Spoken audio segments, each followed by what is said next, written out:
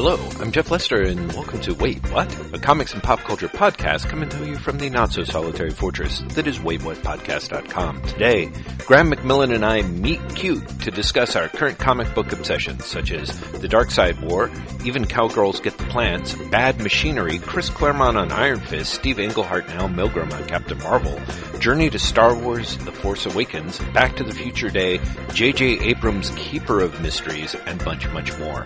Show notes are available at waitwhatpodcast.com. We welcome your comments and questions at waitwhatpodcast@gmail.com, and we invite you to look out for us on Twitter, Tumblr, and Patreon. As always, we hope you enjoy, and thank you for listening. Jeff Lester! Graham McMillan, hello!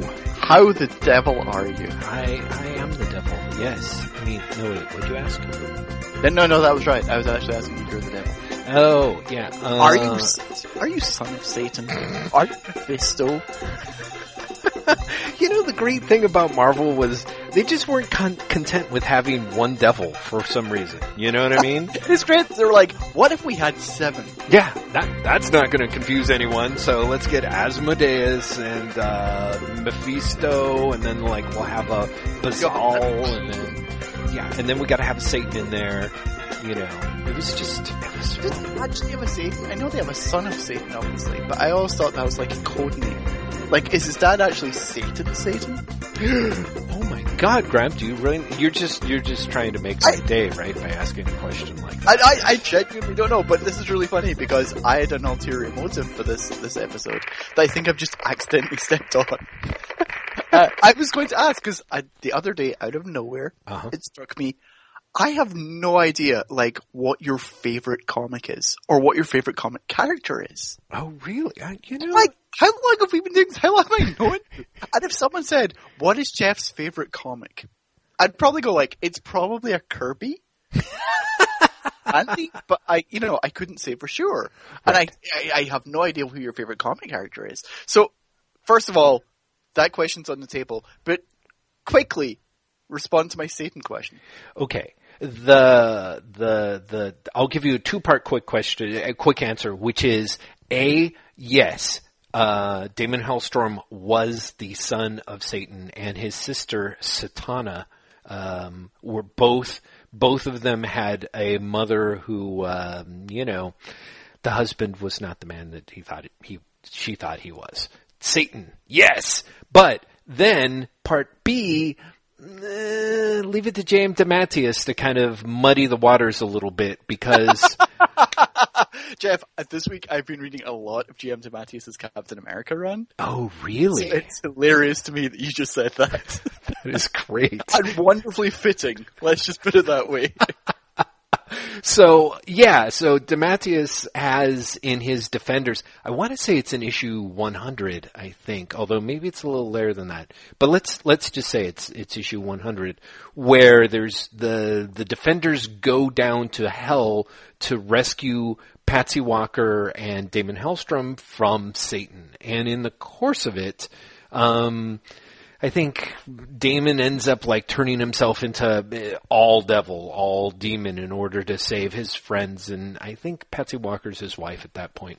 And at that point, Satan sort of reveals himself to be kind of a bizarre, like I have many faces and many names, and of course, being J.M. DeMatteis, he's like, so I'm Satan, I'm Mephisto, I'm Asmodeus, but I'm also God. So I'm pleased. And you're just like, wait, what did you just say, J.M. DeMatteis? What? Oh my God. See, I thought because you were saying J.M. DeMatteis, it was going to be like, but I'm also anti-Buddha. Yeah. Well, see, I mean, he might have jammed in an anti-Buddha. 1980s, that seems right up his alley. It really does. It really does. So he's trying to swing for those, like, cosmically meaningful fences at the Marvel Universe ballpark, and so it really does end with kind of I'm like, oh, okay. So on the one hand, Satan is this entity, but whereas I'm 90% sure if you look, I'd be curious if the Handbook of the Marvel Universe actually has an entry for Satan in it, or if it just has something I'm fairly sure it doesn't. It may well have like a sort of one for either Probably Mephisto, and then, Yeah, sort I know, of jams like, that. also known as. Oh, then again, if I look up Marvel Wikia, Satan does have an entry. Mm-hmm. But it, oh great, Satan does not have an entry. Satan has a holding page that actually says, beings called Satan. Lucifer, Marduk Kurlos, Satanish, Mephisto, Azrael, Loki. That's not Loki either. That's a different Loki. It's not Thor's Loki. Wow. Crow from the Eternals, because he does make a claim to be Satan. Mm-hmm. Satan from the Mangaverse, and then it goes 20th century Satans. Satan, the being who empowered the Black Widow. Satan, ruler of Nowhere's underworld. Satan commanded the wizard Balthazar. Satan commanded Madam Satan. Satan forced Captain America to battle the Red Skull in 1949. And Master Natus battled Venus in the 1950s, claimed to be Satan. Right. That makes sense. Like the late 40s and early 50s, they they were big on Satan. Yeah, let's face it. There's so many great pull quotes that we've had here. Like, what did you say? The 20th century what of Satan? It actually says 20th century Satans. 20th century Satans is like the best name for like a band ever. It really is. Not anymore. It'd have to be 21st century Satans now, Jeff. No, that just sounds cheesy. 20th century Satans. But only if they're all dressed in like the Beatles in their Hamburg days. With like pants and the black turtlenecks. And they all wear masks of famous rock stars who are dead. Okay, I will absolutely give you the rock stars, face of Matt rock stars who are dead. I was going in that direction anyway, but dressed as the Fonz, Vinnie Barbarino from Welcome Back, Kotter, Andy Warhol, and I don't know, some dude who was big in the 80s who was kind of cheesy. 1980s David Bowie, Tin Machine David Bowie. Oh, right. Sure.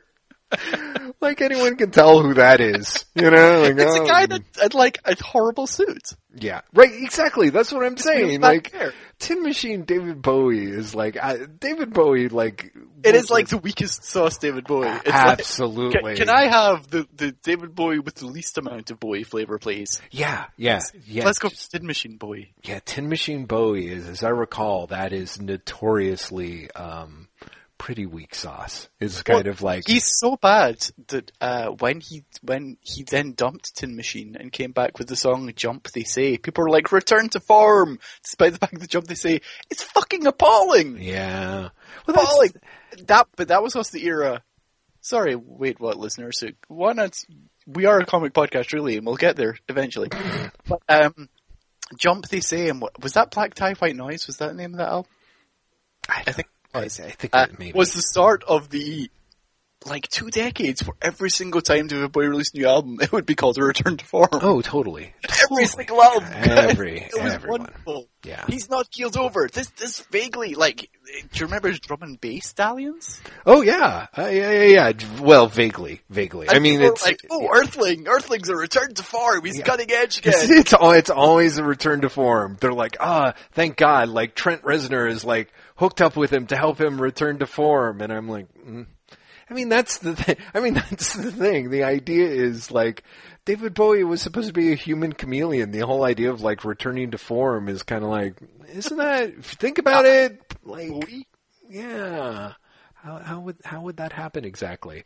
But I mean, David Bowie's, one of the things that's great about David Bowie is how many atrocious songs he's released. If you think about it. So if you look at the weight of the Bowie back catalog, truly great things is a really small percentage. Yeah. He's up there with Elvis Costello as someone who is considered to be great, but their back catalog of like kind of shit and truly amazing is heavily weighed in the kind of shit category. See, and okay, admittedly, as a Costello fan, I have to say that I feel that there's at least a sort of deeper, plushier, and that was okay, I guess, songs. You know what I mean? Like, I feel Costello like ironically has a. I'm trying to think of a way that doesn't sound like I'm insulting him. I think there's a level of competency and quality, that a baseline that is more consistent than Bowie.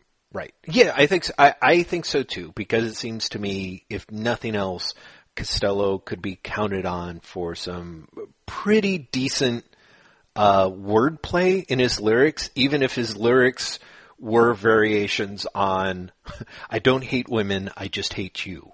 You know, kind of. I believe that's the name of his new autobiography. It would be appropriate. I'm joking, but he does have an autobiography out, which is why I was thinking about Costello earlier on today.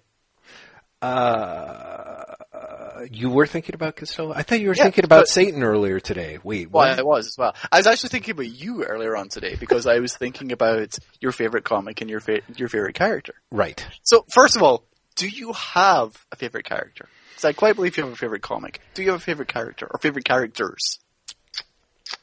You know, Jeff. It's a really good question because I feel like there's a certain amount of I've been in the game long enough that there's a certain degree of rotation as far as both characters and I think favorite comic books. You know, so give me some of the ones in the rotation. Okay. Well, and this will be a little bit of a way that we can also have a bit of a comic segue in a way, is as Graham may know, and people who follow my Twitter may suspect, there was a recent Marvel buy one, get one sale at Comixology over the last weekend. And the last time we had that, they had that available. I went through and bought a bunch of stuff, most of which ended up being reviewed over at the Wait What website, like Rich Buckler's Deathlock and the entire run of Night Nurse, which sounds amazing until, you know, unless you know it's only 4 issues. Yeah, well, it's 4 issues, so that's not amazing. But then reading it is a whole nother thing, which is just like, wow. This time I basically was kind of like, okay, let me look, you know, cause God help me, what I will do is something that I never do otherwise, which is I will go to Comixology, browse it by publisher, open up Marvel, and scroll through like whatever the 37 pages they have of all their different titles. And then when I see stuff, I'm like, oh, let me open that up and see what they have here. So all of which is to say that if the last 2 weeks were any indication, one could come to the conclusion that I am an awfully big fan of Iron Fist, Power Man, and Power Man and Iron Fist. Well, that's a good choice. And also hilarious, because the last time we did this was 2 weeks ago, and that was a Baxter Building, so it's been 3 weeks since we've done a Wait What? That's right. Since then, I've reread all the Joe Duffy Power Man and Iron Fist issues. Oh, really? Oh, yeah. Well, see, I'm right behind you, because I've got those suckers all queued up, so to speak. They're so good, Jeff. Yeah. Which I totally believe. I will probably be hitting them. Well, it depends on my timing, which is to say that one of the things when it came around to us talking about comic books, you were probably going to have to hear me talk about Iron Fist a lot, because I have read everything, or I should say, really more accurately, reread up to Iron Fist issue 8. You're talking the original series? Yes, that is correct. So he starts off with Marvel Premiere? That's right. Marvel Premiere 15 through 24 or 25. Hello. 25. And then from there, it's 15 issues of Claremont and Byrne. And I should say that Claremont comes in at issue 23 and Byrne shows up at issue 25.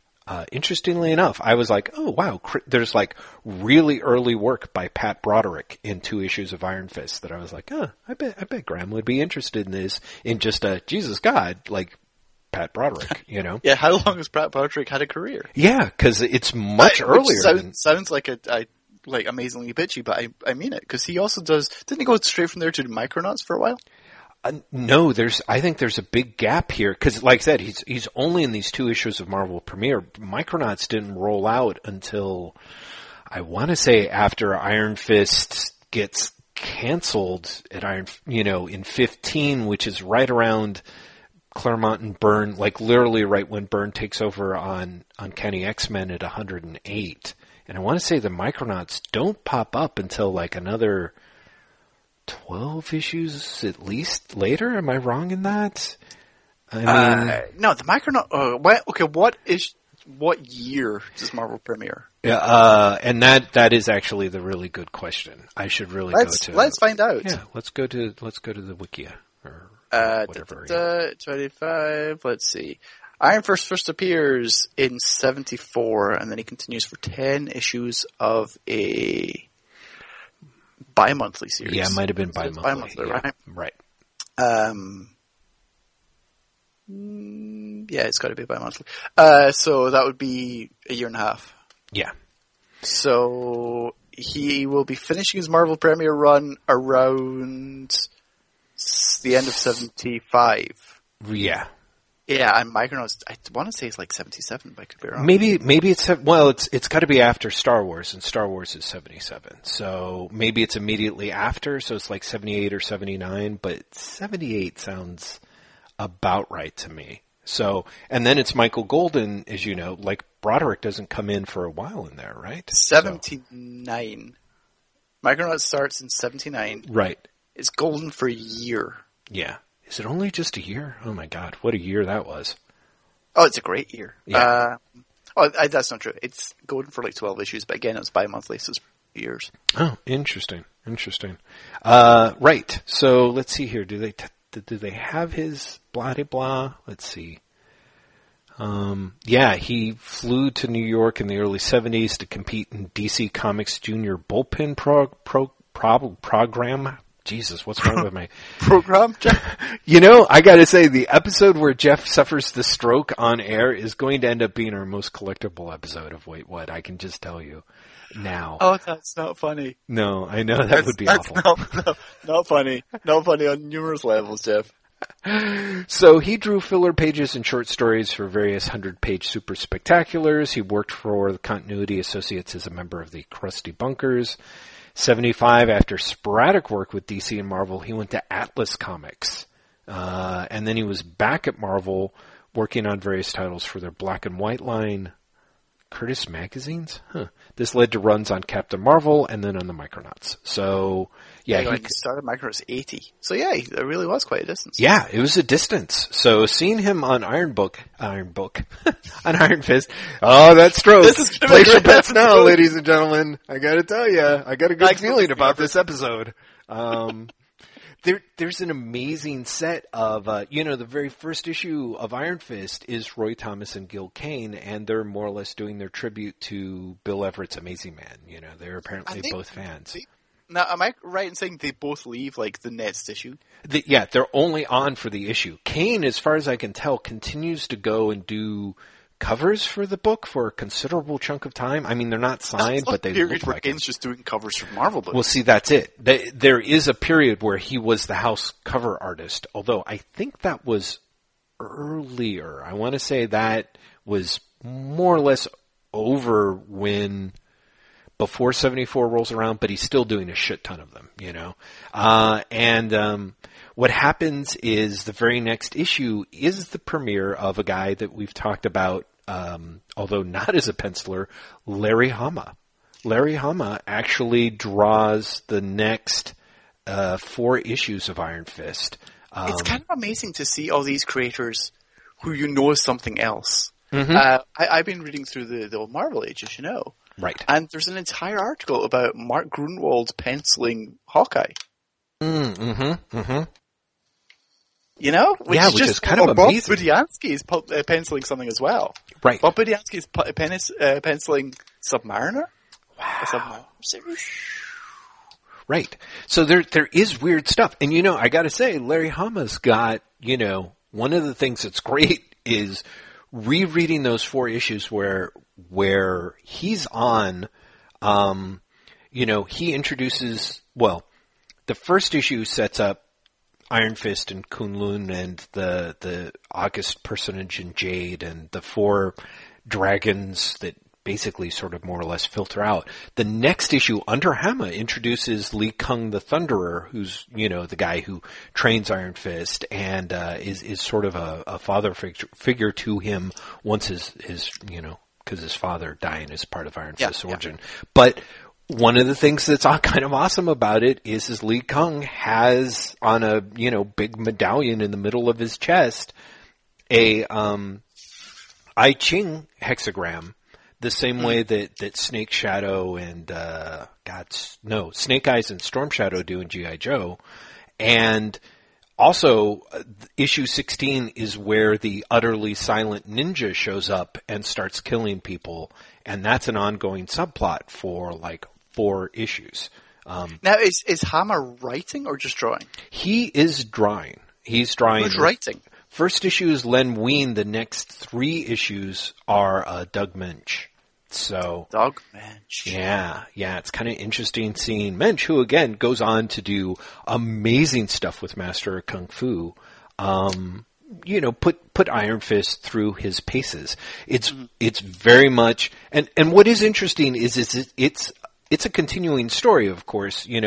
First issue is Iron Fist's origin, but I don't remember if he's even in New York at that point. But the very next issue, he's in New York, he's hunting for the guy who killed his father, and he's every 5 minutes, he's basically getting jumped on by martial arts gangs, or like one guy who's got an incredibly dumb name. I can't remember what it is, but it really is this like, thug dude. He's the meanest of the thugs, who's also a dude. That kind of thing. Like, it really was. It was like, I have this, it's like that old Simpsons Halloween episode. It's like, I have a pointed stick. It's like, your stick is no match for my board with a nail in it. Like, it's a lot of the, oh my God, they've got martial arts weapons. How is Iron Fist ever going to win, And then, interestingly enough, which I totally forgot about, because I was like, oh yeah, Mensch, Hama, I've got a few of these issues, and then it just rolls right into Claremont.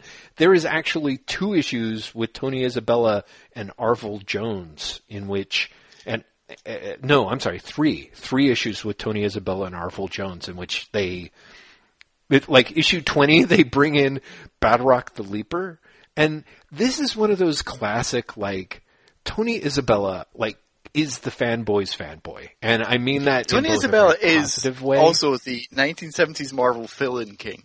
Oh, dude, there's the scary thing about Marvel Comics back then is they were all jockeying for position.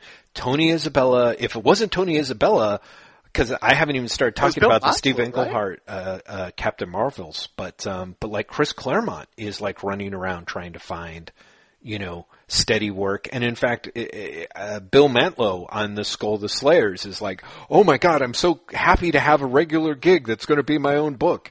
He says in issue 6, and then the book is canceled at issue 8, Well, hang on. So you've just mentioned Skull of the Slayer, which is interesting because we're talking about the fact that, someone creates Iron Fist and they're off the next issue.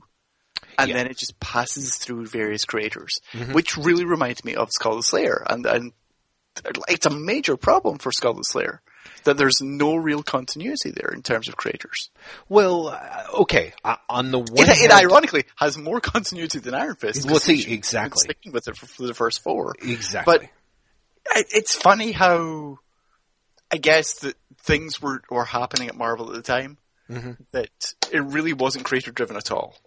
No, it really wasn't. Well, interestingly enough, Skull of the Slayer is one of those that arguably sort of is, although whatever was going on behind the scenes, you're right, Marv Wolfman only did 3 issues of it, but it was a book that sort of he created and he did. Like, Marvel Premiere is actually closer in some ways, Iron Fist is closer in some ways to what I was talking about a few episodes ago, which is rereading Supervillain Team Up.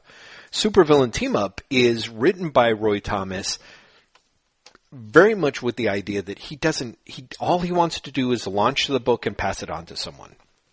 And there's a lot of books that are coming out of Marvel. Marvel keeps growing and expanding almost faster than they can find the talent, but there's a lot of, like, as far as I can tell, there's a lot of just throw it against the wall and see if it sticks, which becomes problematic for guys like Gary Friedrich when he's trying to say like, oh, I created Ghost Rider, and it's like, but you had 4 people design, it went through 4 separate hands when it was being, visually designed in-house before the book was given to you by Roy Thomas, and Friedrich's like, well, sure, but I invented all the awesome stuff, like the fact he sells his soul to Satan. And it's like, what about Son of Satan that came out like 2 months earlier and has the exact same concept? He's like, in the very next issue, you've got Son of Satan like sitting there saying that he's going to have to like, stick a fork in Ghost Rider's ass. Did you invent Son of Satan? And Friedrich's like, I'm an old man who would like some money. Please give me some money. So Marvel it's a mess there, but there's a lot of stuff where they had been constrained for so long by their distribution agreement, to the number of titles that they had, that when that finally opened up, they kept adding titles. Yeah, and they kept, I honestly think that Roy Thomas was like, okay, we gotta do, along with Stan, and, they knew the history of the medium. They're like, okay, the superhero fad is going to be over. So what do?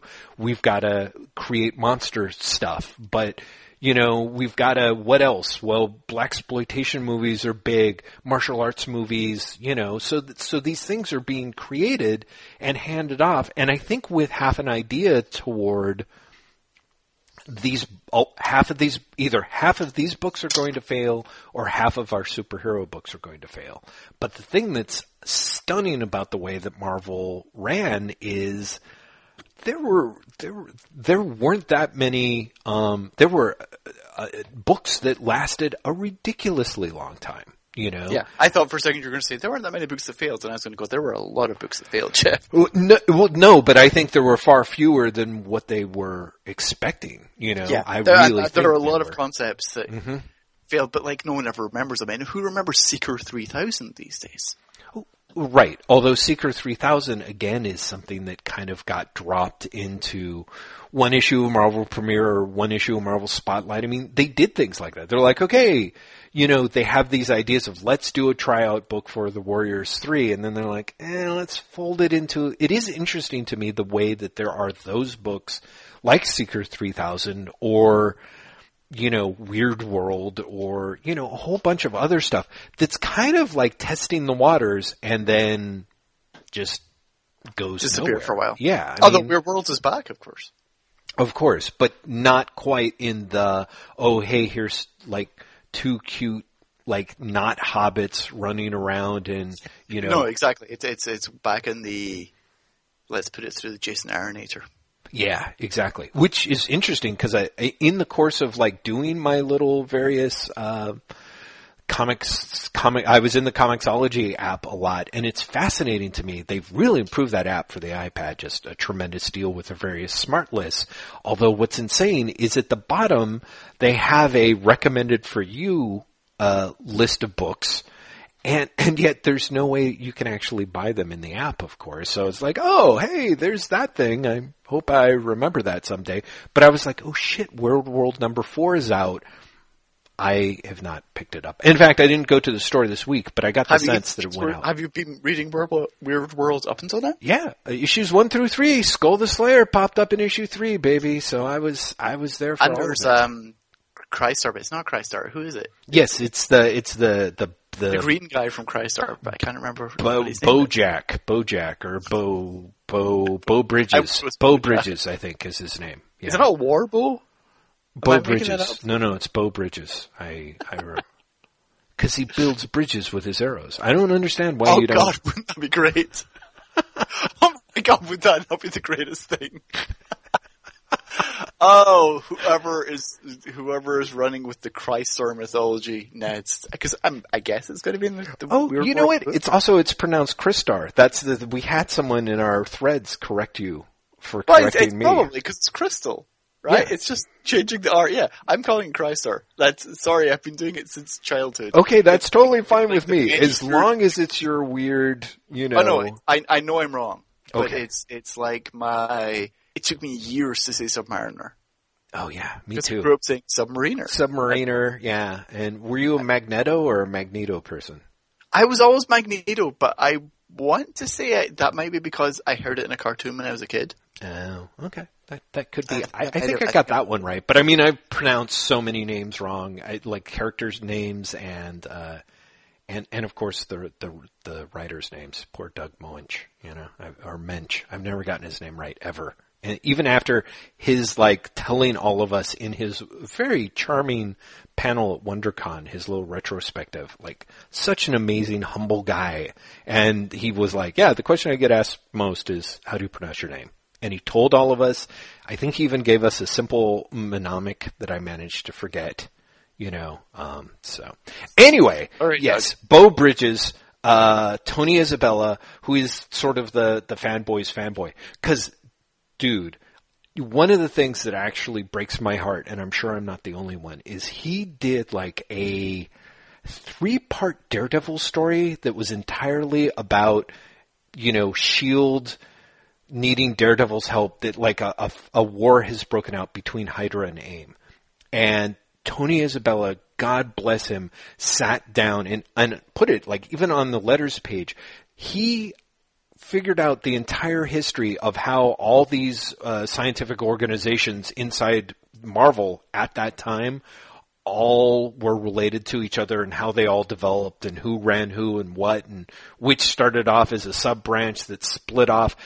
It was a beautiful piece of work that, as far as I know, no one has ever paid any attention to, Oh, and of course now it's all been retconned away now that of course. Yeah. Right. History of Hydra and AIM. My Tony Isabella lost to history story that I love so much is his original pitch for the Champions was great and was utterly sunk by Marvel's editorial belief at the time.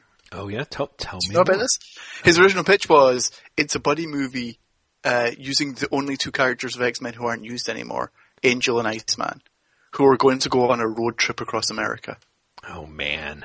And Marvel at the time were like, no, a team has to have 5 members. Mm-hmm. One of them has to be a woman, and one of them has to be and that's how it ended up being Hercules, Ghost Rider. Oh, one of them has to have an ongoing book. Okay. That's why it ended up being Hercules, Ghost Rider, Black Widow, Angel, and Iceman. For some reason, Skype did a little bloop thing, so I caught, what was it, after a woman? It had to be a woman, mm-hmm. a strong man, and a character who has their own book. Thank you. Wow. That was the 5-character formula that Marvel had identified for a superhero team. Mm-hmm. Mm-hmm. Which is how you end up with Hercules, the strong man, Black Widow, the woman, and Ghost Rider, who has his own book. Yeah. Because otherwise, let's face it, Champions makes no sense. Even that, I mean, that's one of the things that I thought was really sad about Champions was, cause as a book, I mean, as a kid who bought, just about every issue, I was like, yeah, it's a team book. It's got characters that I like and characters I don't really care about, but it's also very much when it's Marvel and I'll buy it.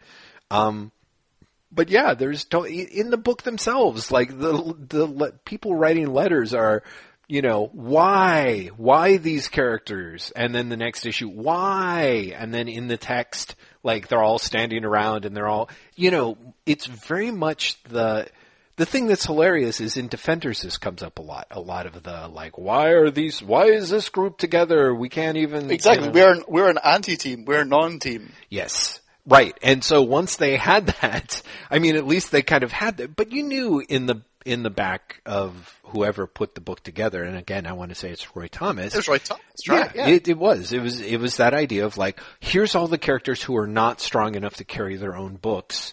Let's put them in a thing together. Right. Well, honestly, I feel like the Hulk had, up until that time, up until the Defenders time, he was still it had been real touch and go with that character for a long time. I mean, as you know, his book got canceled way back when, and then he got brought back in whichever Tales book he ends up taking over the numbering for. But yeah, right. And the Hulk. And it was kind of like, really? It's a miracle that they didn't end up with Doctor Doom and somebody else in there. I'm trying to think there had to be some other character who just like couldn't keep his own book, like Jimmy Woo from like S.H.I.E.L.D. or something like that. So that would be great if Jimmy Woo had been one of the founding defenders. That would be great. Actually, I don't know if it would be that great, but it seems like it should be great. You'd want to believe that it was great. So I'm a huge fan of Iron Fist as a character, which is really weird to reread it. Because there's not a lot of Iron Fists in those Iron Fist issues. I remember reading Essential Iron Fist, which came years ago now. Right. And I just remember it being rocky as shit until he gets his own book. And Yeah. basically until Claremont appears. It's astonishingly, everything I think about as Iron Fist is not there. Yeah. It's very much Chris Claremont comes in, and Claremont, with a number of his interests and obsessions, really clicks. Like, I swear to God, what do you think happens in this? Well, you know, because you read the Essentials. The very second-ish Iron Fist story with Chris Claremont, what ends up happening? Iron Fist ends up playing softball, you know? And it's just... And gets mind-controlled. Yes! And has to be saved by 7 women who then get mind-controlled and talk about how much they love being mind-controlled. You know, and Then is the thing. Shadow King turns up. Yeah, I mean, it's about that, because there really is actually a level of like, Iron Fist ends up getting involved in a softball game. Chris Claremont makes a cameo as himself, of course. Of course he does. And at the end of it, the princess who's been captured, the last page has the guy talking about how he's going to break her to his will utterly. And that's like the big, finale. And it's amazing how much of Claremont's, obsessions are right there, and which is kind of charming. But the second part of it really is, like, Pat Broderick is a surprisingly good choice to sort of keep up with the look that Arvil Jones has, which he's taken from Larry Hama, which is amazing, because these are all degrees of kind of functional and sketchy. And one of the things I really appreciate about John Byrne, I mean, Claremont's good, but Claremont and Byrne are right on the same page pretty much from the first page of Marvel Premiere issue 25. And what I think is great is both of them are kind of like, we want to do a superhero book, and the way in which they make their desire to do a superhero book, and by having Danny Rand want to be a superhero, is kind of, I don't know, it just worked for me. But just the fact that you read like the first, I don't know, like 9 issues of Marvel Premiere, and John Byrne looks at the design, and one of the first things he does is like, you know what, you got to give this guy Spider-Man eyes. You can't, because all the rest of them have the dragon shape, but it's his eyes peering out, and it gives him a weirdly kind of naked, it doesn't look like he's fully dressed kind of thing. And Byrne's just like, nope. But again, how much of that is real, and how much of that is because that's how we now know the character? For me, who I was reading the character at the time, I mean, and that's kind of blurry because, considering the way in which I was picking up these books, and I don't think I ended up buying Iron Fist like on the newsstand, I want to say until maybe issue 7 or 8. So all the rest of it was sort of half filled in back issues, but in my brain it's all sort of one continuum. So yeah, by the time I first encounter the character, but I've got issues of Marvel Premiere that are the Mensch and Hama issues. And at the time, like when you're a kid, you're just kind of like, this doesn't look good, and it's because Larry Hama, bless his heart, totally functional storyteller, knew stuff about the actual martial arts, which gave the book a certain degree of verisimilitude. But, but I do feel like Byrne was like, I'm putting the Spider-Man eyes in there. To me, that looks right because honestly, and I think this is a lesson I learned with, like, say, Deadpool, Spider-Man eyes work pretty goddamn well on just about anything. You know? Oh, Spider-Man eyes are great, if nothing else from a cartooning point of view. Exactly. I mean, it's just one of those amazing decisions, you know, that, I mean, Steve Ditko, Jesus, that guy is, you know, he's a bit of a nut bar, and I'm sure that's a controversial opinion, but I thought you were going to say, like, Steve Ditko is a pretty good artist. He has some good design choices, and I was going to say that's a controversial decision. Right, exactly. Saying that is I'm following it up with my second controversial statement, which is Ditko is an amazing fucking designer for comics, and it's really fascinating sort of watching how some of his choices, even something as secondhand, because you can look at a character like Iron Fist and it's clear they tried to come up with a number. I honestly don't know. I think I might have seen a picture of Everett's original Amazing Man character. Don't really remember what it looks like, but he's got a great design. Does he? I was going to say it's nothing like Iron Fist, and now that I think about it, it might actually be quite like Iron Fist. Let me see. Actually, you know what? I might be getting the Bill Everett design mixed up with the All-Star Squadron. Yeah. That is so funny. Yeah. Wow. God bless him. Yeah, no, I do think that Amazing Man that's not the same character, right? It's not the same outfit. It's not the same outfit. But yeah, I mean, look at that. That is the cover that I'm looking at. I'm like, actually, I'm wondering if this is intentional or not. It sort of looks a little bit like Lee Kung the Thunderer's outfit, just without a mask. So I don't know. But yeah, the Amazing Man that you see in All-Star Squadron and stuff. Unfortunately, I don't know enough about that character to see if Roy Thomas was once again being like, he's public domain. This will be fun. You know? It wasn't his public domain as much as I don't think anyone's doing anything with his name. Mm-hmm. I think it's literally just he's using the name.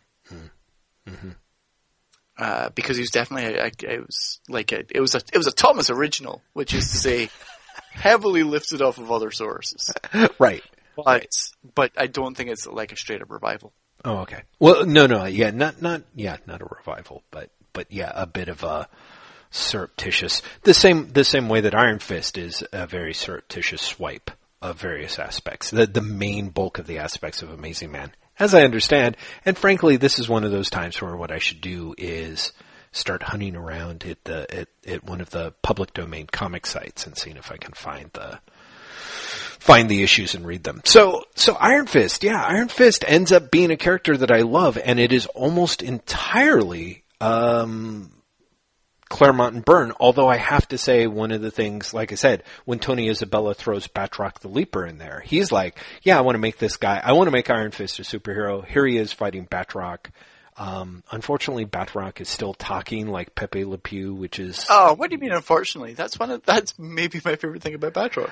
In all seriousness. It is one of the things that how do I put it? I like it in some places. It is so jarring for the tone of what they're going for Iron Fist in the previous issues that part of me is like, oh, okay, I can see...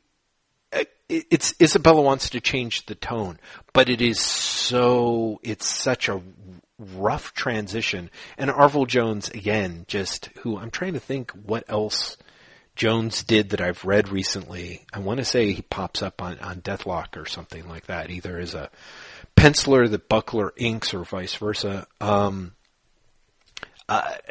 Isabella really starts with the idea of, I'm Iron Fist because it's that second person narrative, bright lights, big city, but with kung fu dudes. You are Iron Fist, but who are you? And at the end, when he finally removes his mask and you see Danny Rand for the first time, it's this note of like, oh, okay, this guy's going to discover who he is. And God bless them, Claremont and Byrne just double down on that. So I've just really liked... Danny Rand was one of those guys who, rather than trying to make him more and more complicated, he was somebody who was trying to, I guess, in the course of figuring out who he was, he sort of became simpler and simpler. By which I mean, like, Iron Fist was one of those dudes who seemed like a really inherently decent guy, you know? And in fact, one of the things that I liked about him, and this would be the way if someone was like, okay, you try and pitch Iron Fist to me, Jeff, it'd be like, it's almost like a kung fu version of Big. He was a kid, you know, he like lost both his parents, but he's like 10 years old or 9 years old when that happens, and he ends up in Kunlun. And unlike, say, Bruce Wayne, who comes out as Batman, you know, essentially he comes out as this like vengeance hunting killer, turns away from that path, and then in the course of rediscovering himself is kind of like, is basically just a good kid, is a good person, and as a good person, isn't particularly interested in being rich, although he ends up being it. You know, his main problem is kind of, how can I keep this incredibly cantankerous girlfriend that I have that I'm in love with, you know? And wait, is his girlfriend by that point Misty Knight? Is she? Misty Knight is not, they've done the classic, like, you know, she's always pushing him away, but then she's always like, you know, like worried about him, and it's that classic Claremont. So who's the cantankerous girlfriend at this point? Oh, I just mean he's already in love with Misty Knight in that sense. Okay. So, and that is another thing that I think is kind of great about some of the ways these things go, because clearly before Claremont, you know, comes in, it's very much set up like, because there's this whole thing with Professor Wing and his daughter Colleen, who's, you know, and the idea that Colleen Wing is supposed to be the woman who's like, knows him and is interested in him and is his friend, you know, that he's, you know, going out to movies with or whatever, before she gets kidnapped and, you know, and does get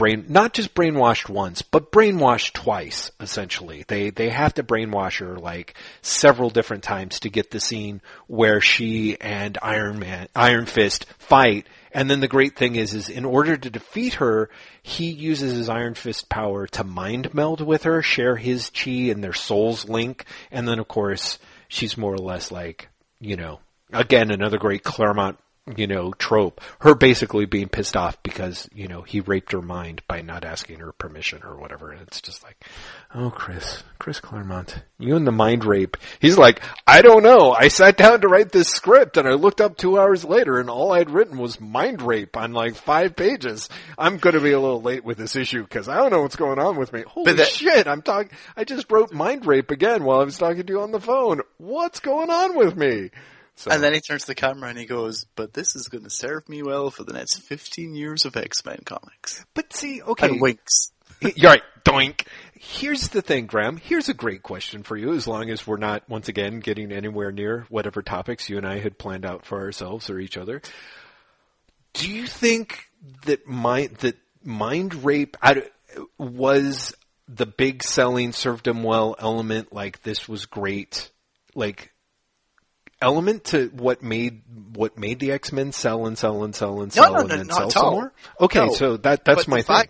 But the fact that the X-Men did sell and sell and sell and sell and sell, and the reason for that, I think, is that Claremont managed to create an inner life for his characters that other Marvel creators didn't.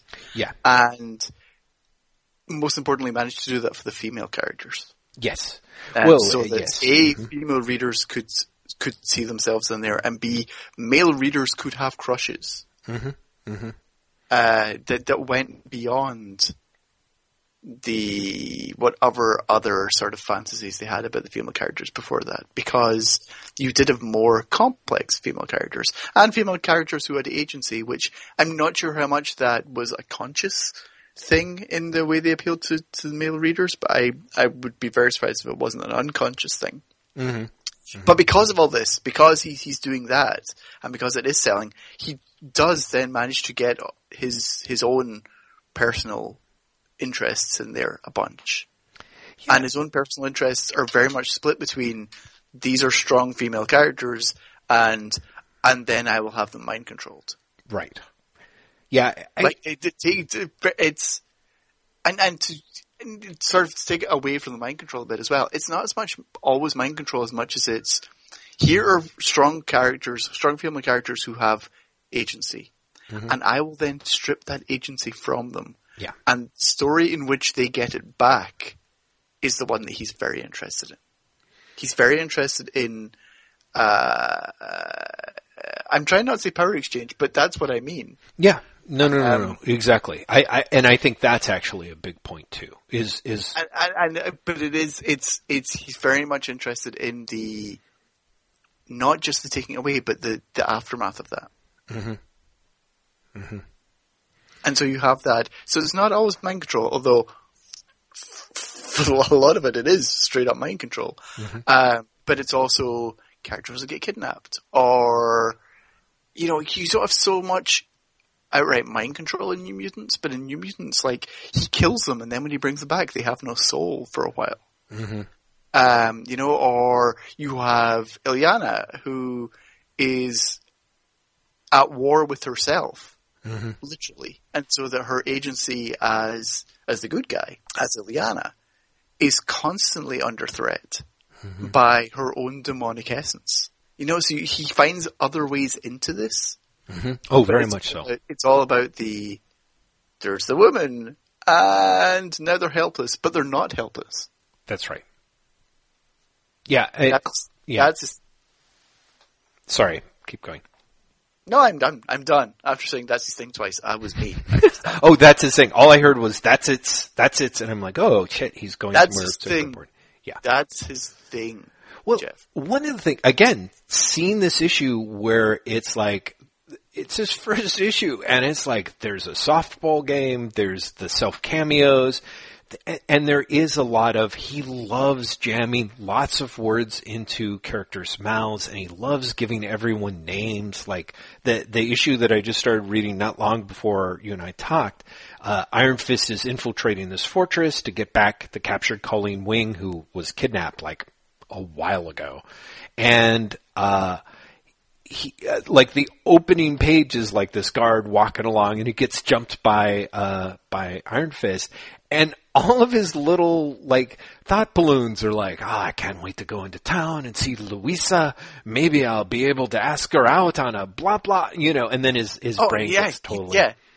But it's so great because Claremont was all about creating the tiny little short stories about people. Yeah. I mean, for people who listen to the Explain the X-Men podcast, Harvey and Janet is a running joke there, because you have Harvey and Janet, the Hellfire Club people, who have they're called Harvey and Janet, and they have there's a 3-panel sequence where they're talking about their lives before they get attacked by Wolverine. Yeah. Yeah. And Claremont loved doing that. Yeah. Or even in his narration. Mm-hmm. Do you know what I mean? Before the action happens, mm-hmm. he'll have a page of people sitting in a bar. Mm-hmm. And he'll be like, it's a bar at 12:30 on a Saturday night. Nobody's here if they've got anywhere else to go. Yes. And he'll do that whole setting of the scene. Mm-hmm. Mm-hmm. And then he'll be like, but then, and Wolverine will fucking fly through a window or something. Right. And you'll never see any of those characters again. Yes. But Claremont's like, I'm the fucking Raymond Carver of comics, you guys.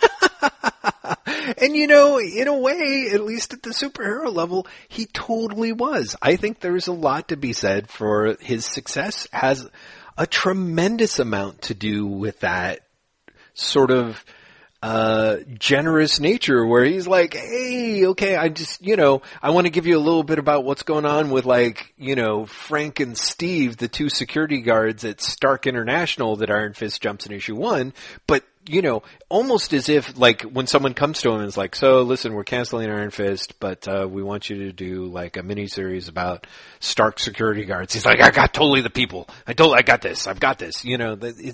I set up Frank and Steve 6 months ago. Totally. I mean, the amount of, and it's great. The whole, the way, and also the way everyone powers up, which is wonderful, but is also kind of ridiculous, but it's ridiculous in just the best way, because you've got Iron Fist, he's got, there's Professor Wing, who's the antiquities professor who hires Iron Fist to protect him, and of course later it just turns out to be just this huge ridiculous a cult and a ninja who's protecting the book, but then later turns out to be like blah blah blah blah blah. Colleen Wing goes from being more or less actually there is an issue again under Isabella, not Claremont, where Iron Fist breaks into Colleen Wing's apartment and Misty Knight like kicks the shit out of him. And he more or less like nerve pinches her to defeat her, and then is like, who the hell was that? So there is a lot of that stuff going on. So like Isabella's like, oh yeah, Colleen Wing, Misty Knight, they're like tough private detectives. And Claremont's like, yeah, but one of them's a samurai and the other one's got a bionic arm.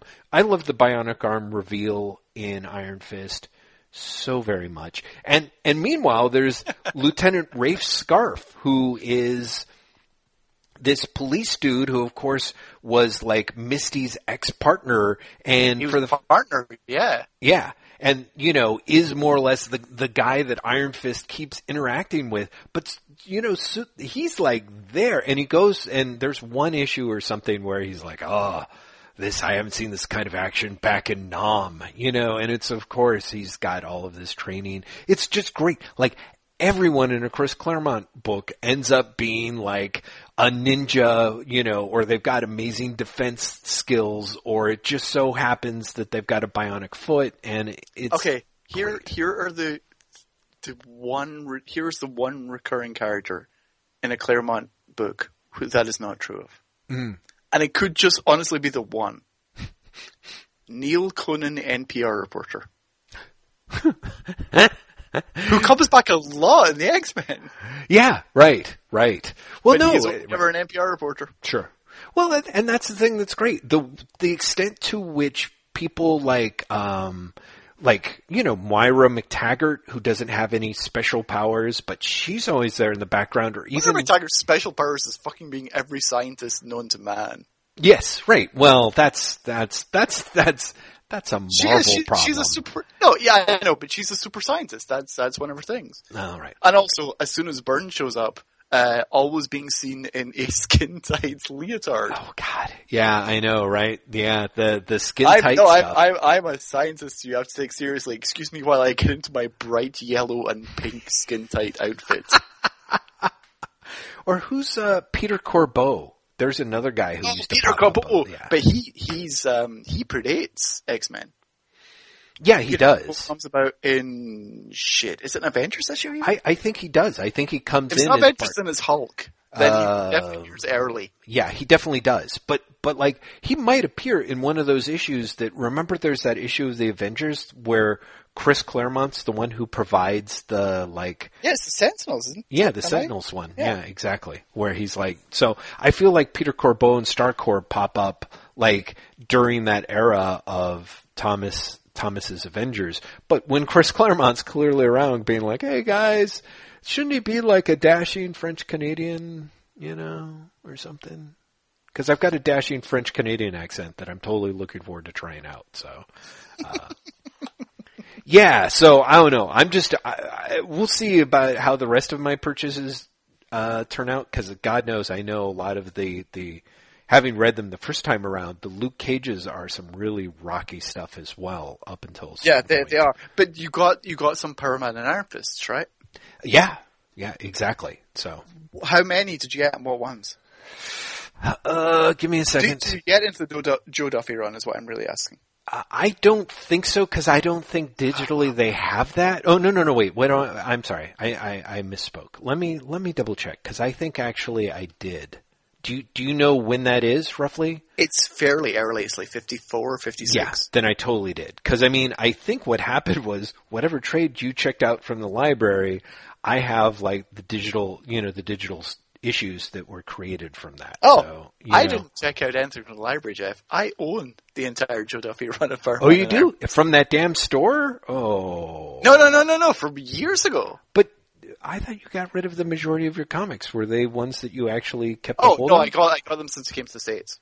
Okay, so you got them since you came to the States, and then you've had them for years, as well as having them before. Well, what a heartwarming story that is, Graham McMillan, I have to tell you. They're great. Yeah, absolutely. I totally agree with you. On the British reprints of those. Yeah, let me see here. Iron Fist 1 through 15, Luke Cage Hero for Hire 1 through 16, then Power Man 48, 49, Power Man and Iron Fist starting from issue 50 and running through to issue 70.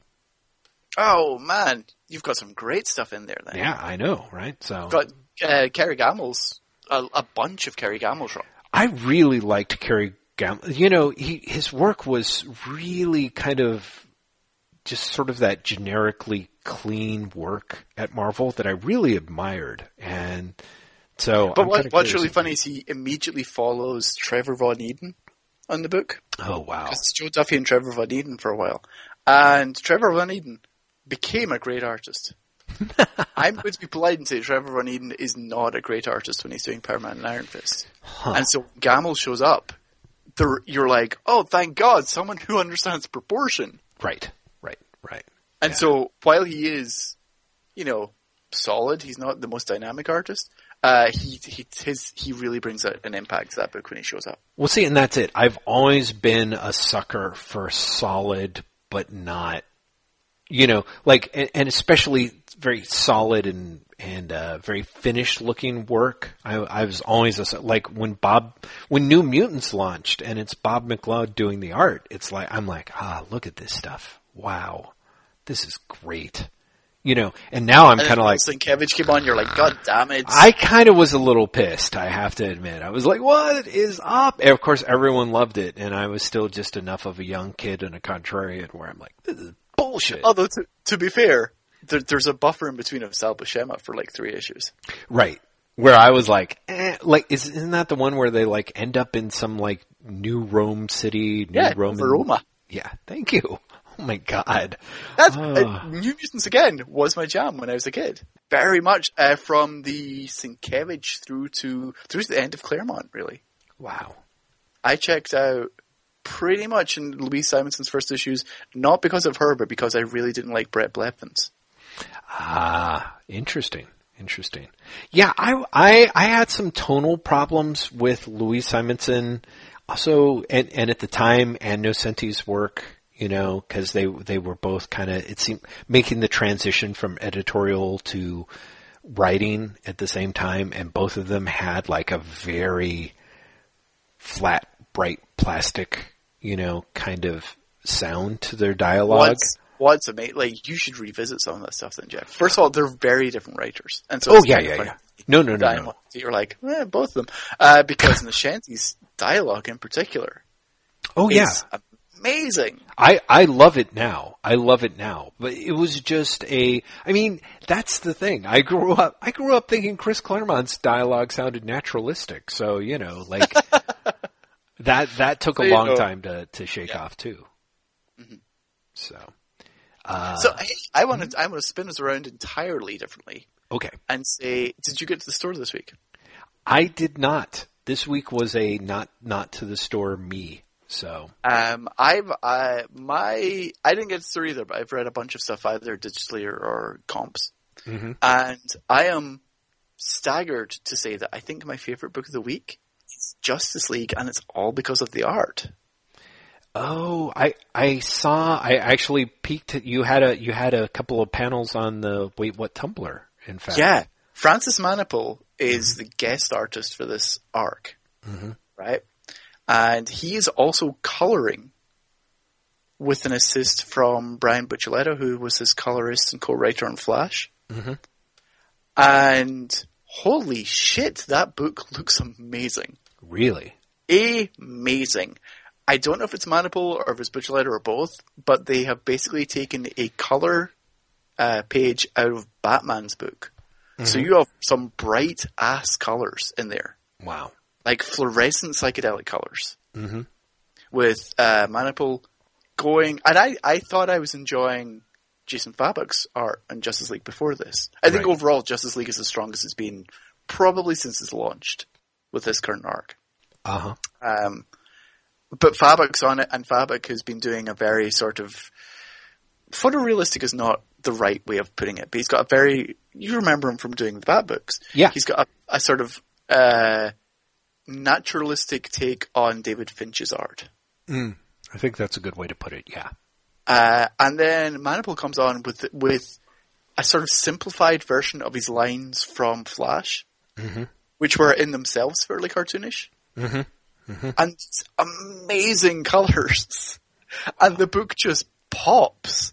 And it's happening at the time where, plot-wise, first the Darkseid War, everyone, Johns has killed off Darkseid.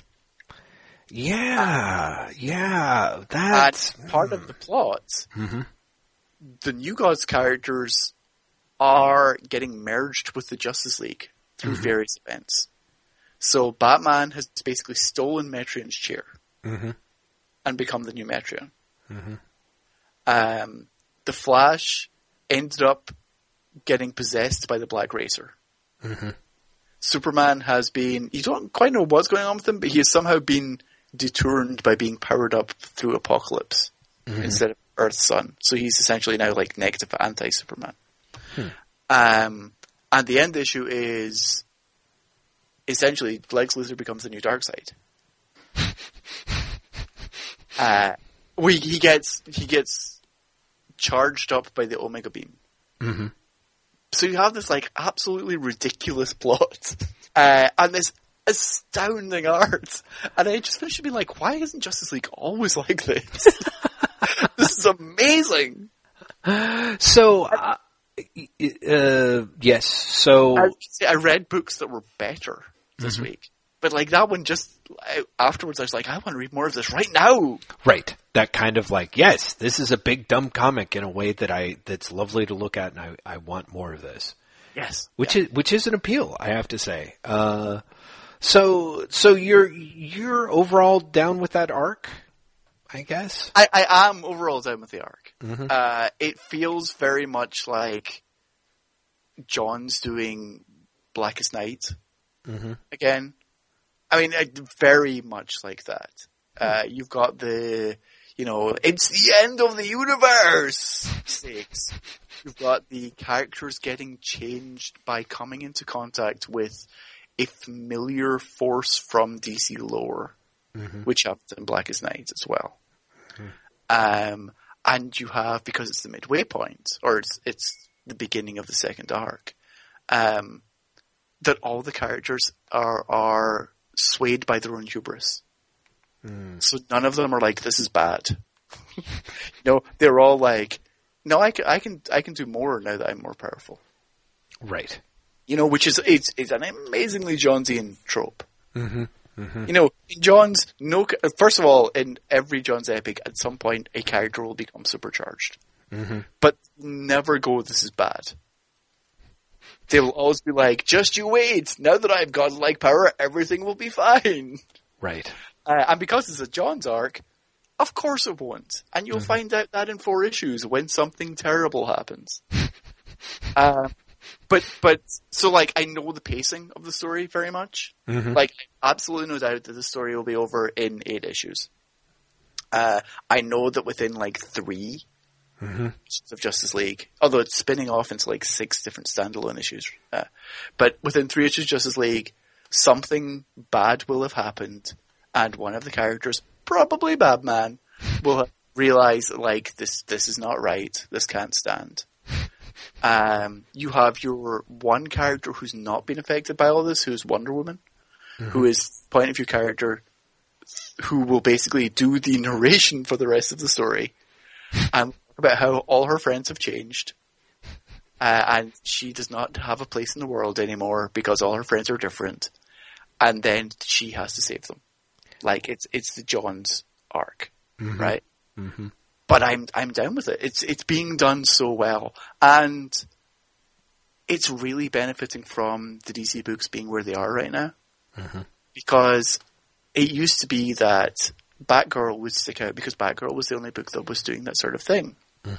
Justice League now sticks out because how many other books are actually doing this sort of like dumb superhero thing at DC right now? There's literally this, and there's Justice League of America, and that's it. Right. And ironically, or maybe not ironically, but Justice League of America is also great right now and feels very refreshing. Oh, yeah? And Justice League of America is literally redoing Grant Morrison's first arc in JLA. Oh, right. Justice League of America is the Hitch reboot, right? It's right, the Hitch reboot, yeah. Yeah. But it's doing a slower version of Morrison's first arc in JLA. Wow. Except this time it's Kryptonians instead of Martians. But that, right? And so again, I know exactly what's going to happen with that story. Mm-hmm. But there's something about its execution that is fully refreshing. And so I really find myself surprisingly down with these books. Mm-hmm. Mm-hmm. Yeah, I got to admit, it's funny. There was some point where, for me, as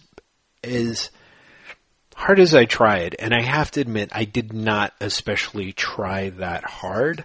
As hard as I tried, Yeah.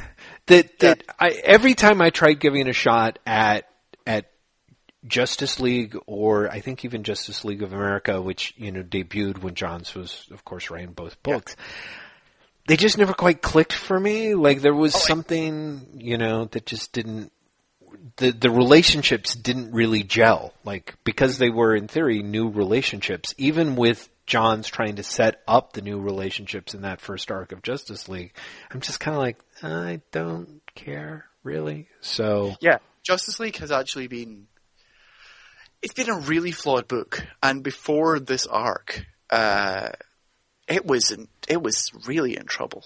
Well, and was that the Starro or the Amazovirus? Or yeah, the Amazovirus, which was like almost a black hole of interest. Wow.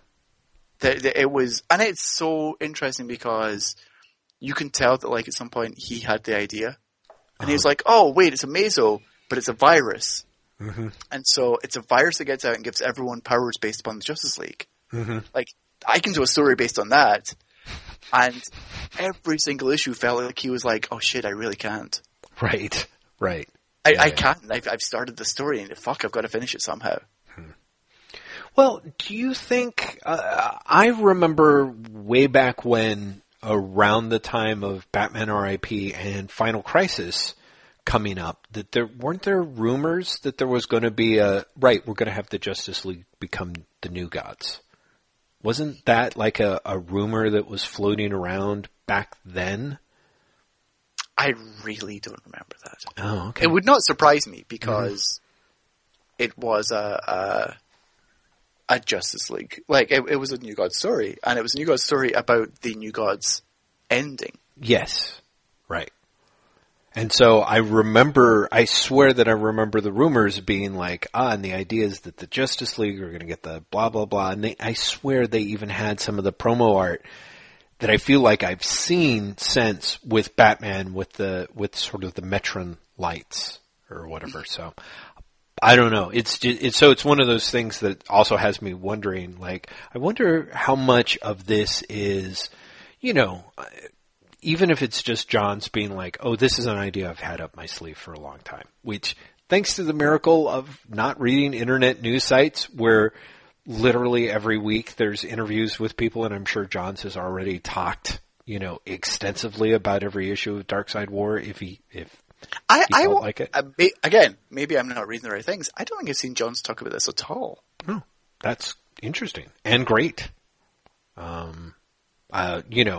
Just in the sense of being able to read the book and enjoy it, but it's also kind of interesting because in a theory, I'm fascinated by the way in which Justice League seems to have had a number of small, big events for DC, right? Like, isn't this a little bit like all the Trinity War stuff that seemed like it was building? It just really ended up being limited to the titles and then some of the miniseries tie-ins, right? Yeah, they did Trinity War, which was essentially just a Justice League crossover, and the what's it called, Pandora and Phantom Stranger, right? And maybe Constantine. Mm-hmm. I can't remember.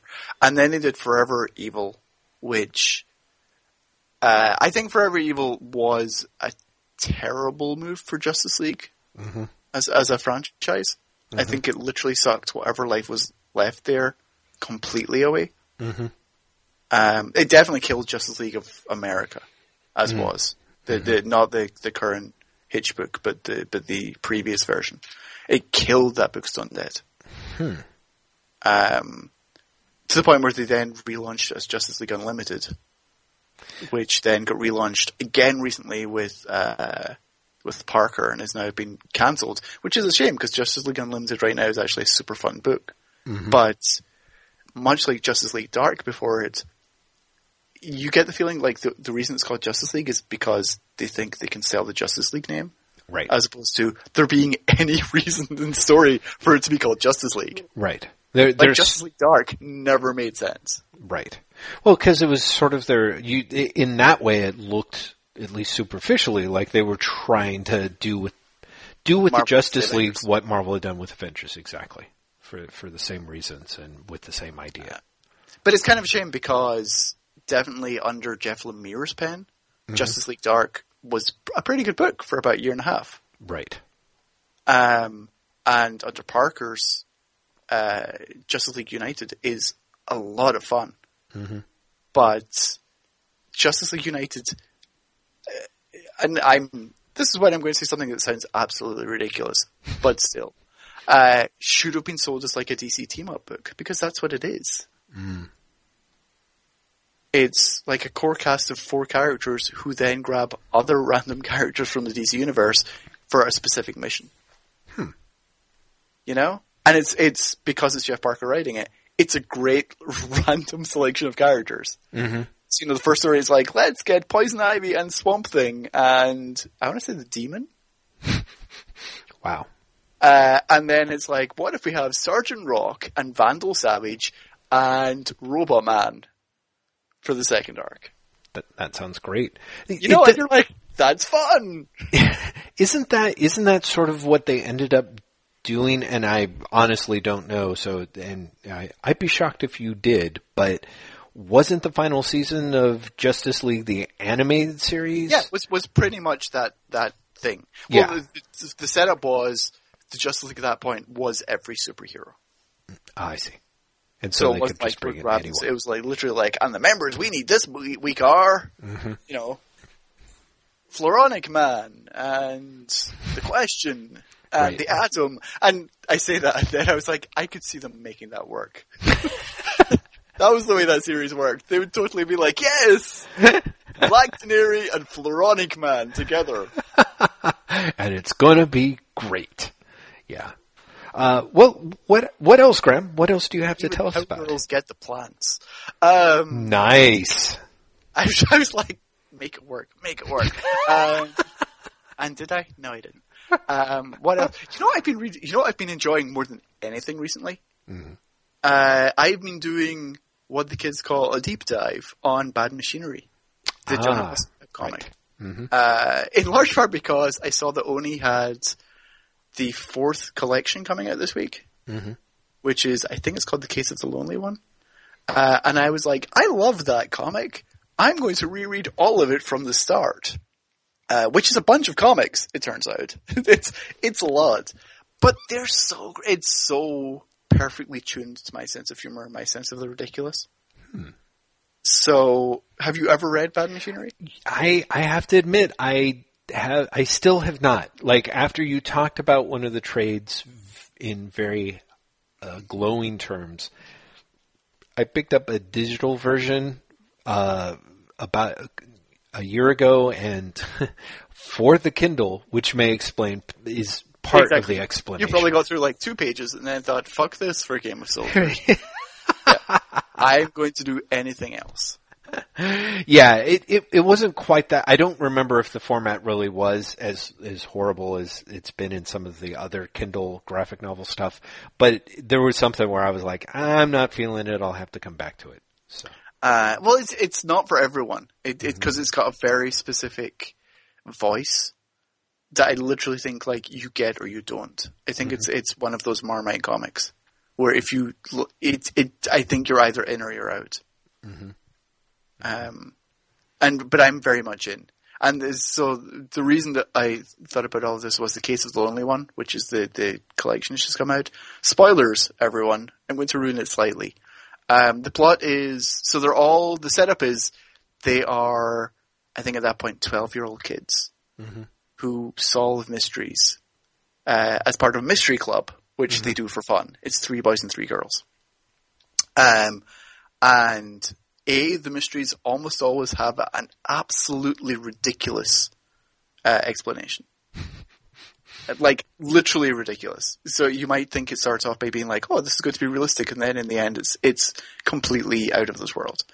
But also, it's a comedy based on the way that kids that age view relationships. So you get a lot of, 12-year-olds dating humor. If that makes sense, which is based on a complete lack of logic. But It's like, okay, we've kissed, now we're going to be together forever, type thing.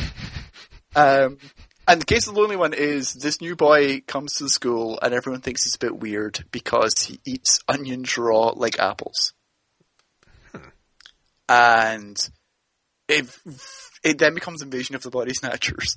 He'll spend time with one of them, and then they'll be like, no, he's okay if you get to know him. He's a bit of a laugh. And then everyone starts saying that thing, and then everyone starts eating onions raw. Wow. Huh. And so the one character who's left is like, what's going on? What the hell? And it turns out, of course, and this is where I spoil it for everyone, he's actually a living onion who looks like a boy who's been grown by aliens.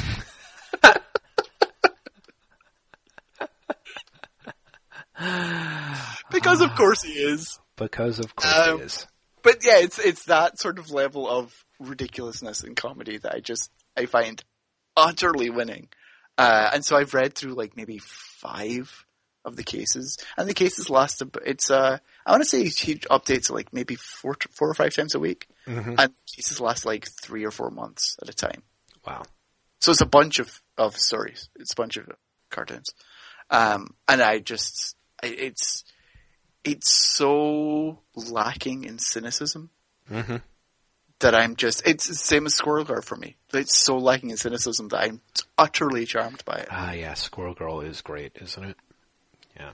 I really am just sure, you're funny but you're not mean funny. Yeah. Absolutely inclusively funny. And in the case of both of these strips, you rejoice in your own ridiculousness. Which is a really massive selling point for me. It's great to see something that's here's a dumb idea, and it's stupid, but instead of being embarrassed, I'm going to ramp up the stupidity and then let everyone in on the joke. Yes. Which I love. I love that approach. Did you end up reading, it's okay if you didn't read my review of it, Graham, but did you read The Kernel of Two Worlds? I did. Jeff, I read it before you. Of course you did. I fucking broke that exclusive for Hollywood Reporter, and they sent me a copy before. Well, there we go. They sent me the copy before that, so I read it. So, and what did you think? Because, of course, that is a pretty absurd... Yeah, and again, I actually really enjoyed it. I really liked it, too. A tremendous deal. And, of course, in the course of writing on it... managed to get a little more hand-wringy in some ways, but I'm fascinated by how much I enjoyed it, B, how silly it was, and also kind of how much work went into it. I think that's one of the things. I'm kind of at that point where, because we certainly have enough silliness out there in the world, but it seems like the people who really go the extra step to make it super absurd, make it compelling, and part of the absurdity comes from just how much sort of work or effort is put into it. It seems to be. Yeah, I think there really is I don't want to say charm again, but I'm going to say charm again. There's something very compelling is the wrong word, but there's just something very enjoyable to me about seeing a work which is ridiculous, and the people responsible are utterly rejoiceful about their ridiculousness. Yes, and are not trying to justify it in any way whatsoever. And instead, and I think Kernel of Two Worlds is like this. It's pretty much like. here are all these DC comic tropes, which we always take seriously. Mm-hmm. What if we didn't? Mm-hmm. Like, what if we play them straight? Yes. But also acknowledge that they're really wacky as shit. Yeah. Yeah. Yeah. And I think that really works about Kernel of Two Worlds, is the fact that at no point is it saying these stories are dumb. Mm-hmm. But it's also treating all of it as silly as it actually is. Yes. Yeah. I agree. I found it was fascinating for me to look at sort of more of what KFC has been doing with its marketing campaign, and unfortunately in that larger context, there is a very strange sort of deliberate ambiguity, I suppose, about how much the sort of new twinkly-eyed, this is so fantastic, is like threatens to be an even more, toxic version of irony. But I think no, I think that's totally true. I think that if you look at like KFC's TV commercials right now, oh yeah, there really is. It's actually the opposite of what we're talking about in many ways because it is so knowing. Mm-hmm. Mm-hmm. It's laugh at this as opposed to laugh with this.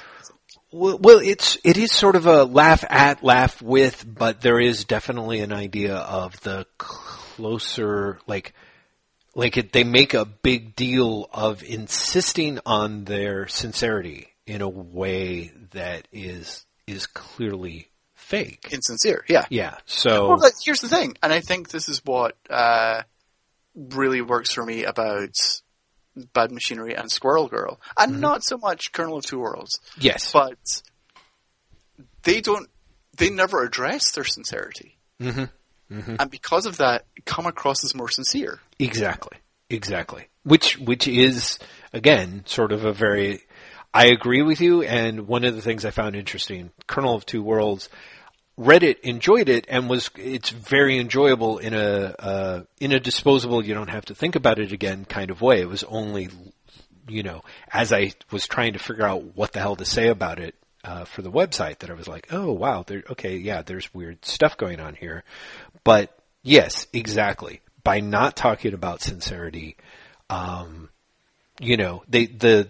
book's Squirrel Girl does come off as very sincere in a way that is really wonderful, and yet, how do I put it? So it's weird that there's that strange, it's almost like the way that our eyes see everything upside down and then our brain flips it.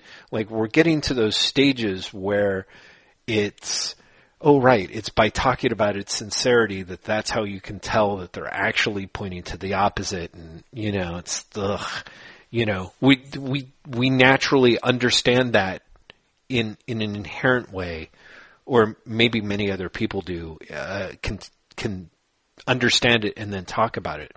But for me, talking about it and then trying to untangle it is very much like, I end up feeling like an idiot for saying incredibly obvious things. So, which may be the flip side to irony. Let me talk a little bit about Captain Marvel, because I don't know, I may end up writing about it for the website, I'm not sure. But I did want to tell you, because Graham, you were there when I purchased a large amount of... I was. Purchased book could only be described as a pile. Mm-hmm. Captain Marvel. Yeah, a pile of, well, it was a very, first off, it was definitely a mega pile of Englehart, in that it was a lot of Englehart's Doctor Strange run, which I had not read, and a very big chunk of his run on Captain Marvel, which runs from, weirdly enough, is only from issue 35 to issue 46. So, but part of me is always like, that's 11 issues of Englehart writing a book. That's kind of a big deal. Why hasn't this been collected, and et cetera, et cetera. And as I think you may have noticed, when I was talking about it on on Twitter, it starts off pretty goddamn amazingly, because it's maybe the second issue in where Rick Jones ends up being in the negative zone for long periods of time as Captain Marvel flies to the moon. So he basically turns around and drops acid that this fellow musician had given him, and it's interesting because they can't talk about it. They can't call it acid. So it's like, speaking of irony, I suppose, the musician who gives it to Rick Jones is like, hey, here's some vitamin C, and it's in quotes, like, in case you ever need a little pick-me-up kind of thing. So it's only referred to as vitamin C in quotes. But Rick Jones begins tripping out in the negative zone, and because his consciousness, he's bonded with Captain Marvel. Captain Marvel, right in the period where he's supposed to be fighting the Watcher on the moon, because the Lunatic Legion, which is this group of assassins who are trying to kill Captain Marvel, with the help of Hank Pym, is like, oh, lunatics, it's a pun, they're on the moon. Also, the living laser who attacked you and tried to kill you and Rick Jones, he's got like a big moon rock on his belt. So, there's probably that. So they go to the moon, and of course... there's a moon thing happening. Yeah, there's a moon thing. Get it? So they go up there, and he's like, oh, yeah. And of course, one of the things that's great, is kind of great, is that, as we know from reading the Avengers, Englehart has laid down this entire history with the Kree and the plant warriors, that end up training Mantis, and, she ends up marrying the plant. The whole conflict between the plants and the Kree for, who gets the Skrull version of the MacArthur Genius Grant. The Kree get pretty pissed off about the whole thing. Anyway, all of which is to say, when Captain Marvel flies over the blue area of the moon, he's like, oh, right, that city, everyone knows the blue area. It's that city we tried to build to impress the Skrull and then got our asses kicked and blah, blah, blah, blah, blah. So he shows up and is like, hey, the Watcher, so I was wondering if you could help me find this Lunatic Legion that's supposedly up here trying to kill me. And the Watcher's like, surprise, it's me. I'm trying to kill you. I'm going to try and kill you now. And then, wait, of course, the Watcher? Yes, the Watcher. See, this is so great. You didn't know this storyline. Yes. No. Yeah, the Watcher tries to kill Captain Marvel. It's like, I am the head of the Lunatic Legion. I'm going to kill you. And Captain Marvel's like, well, I know why. I'll fight you. Wait, why are my hands floating? Because of course he's now on acid. So it's like so awesome. The worst of all situations for Captain Marvel, except in the next issue, because I think he passes out and the Watcher's like, I'm not going to kill you while you're unconscious. That'd be too good for you. Marvel wakes up the next issue. Oh no, what it is that the acid, because this is an Englehart comic and God love him for it, the acid allows Rick Jones and Captain Marvel to essentially realize that they are one being, in the adorable lysergic acid, we're all one being kind of way, except because they're bonded. So what happens is Rick manages to control Captain Marvel's body while Captain Marvel's knocked out, then he manages to wake him up, and then once he's awake, Captain Marvel, who has cosmic awareness before in a very vaguely defined way under Starlin, other than like, I sense something funky's going on, is now pretty much like, I understand everything and I can move so much faster and think so much more clearly, So he basically becomes a better superhero as a result of Rick Jones doing acid, which is a delightful take on the whole, God love Englehart. He's like, okay, someone's going to accidentally do a drug, but it's going to make them a better person. Deal with it. As for the Watcher, what ends up happening is it becomes kind of a great, once Captain Marvel more or less confronts the Watcher as like, you tried to kill me, and the Watcher's like, yes, I did. I'm a very bad Watcher. And basically the trial of the Watcher happens, where he gets whisked away to the Watcher's homeworld, where a bunch of the other members of the Watcher race put him on trial for repeatedly interfering with humanity. And so Steve Englehart. Yes, which is great. I mean, and it's very interesting because this is one of the ways in which, I think talked about it on air, but one of the things that was interesting to me about reading of course I did, because it was part of it was really seen when you and I were looking at the Mark Grunwald edited issues of the Avengers, where it seemed like every other issue, Roger Stern, more or less, I think at Mark Grunwald's, bidding, or maybe they were both on the same page, were taking various bits of the Marvel Universe kind of off the page. It's like when they tried to destroy the Savage Land, which lasted for like maybe all of about 6 months, or like when Mark Grunwald in Captain America has, the Mask run around and kill off all these second-rate villains and heroes, just to kind of, basically make the Marvel Universe look more like, the real universe, make it seem a little less overflowing with so much craziness, which of course now is part of the appeal. But Englehart does, I think, a particularly graceful version of this, in that he uses this whole story to basically show you. He's got like 3 pages where it's literally every time the Watcher has like shown up, up to now. And of course it starts off with momentous occasions, and by the end it's like, and remember that time that like Ben Grimm needed an oil change and you showed up and told him that there was a garage that was still open around the corner, remember, in Giant Size FF number 2? And it's like, oh right, he did do that. Wow, you are a bad Watcher. And he more or less, there's this whole thing where bad Watcher. You're a bad Watcher. Captain Marvel ends up interfering in the trial of the Watcher, sort of. I don't know. And more or less the Watcher's like, okay, I'll never do that again. I've learned my lesson. And, for the most part, the Watcher then goes on to be a less interfering character from that point on, as far as I can tell. It's a nifty little piece of retconning, and they follow it up with,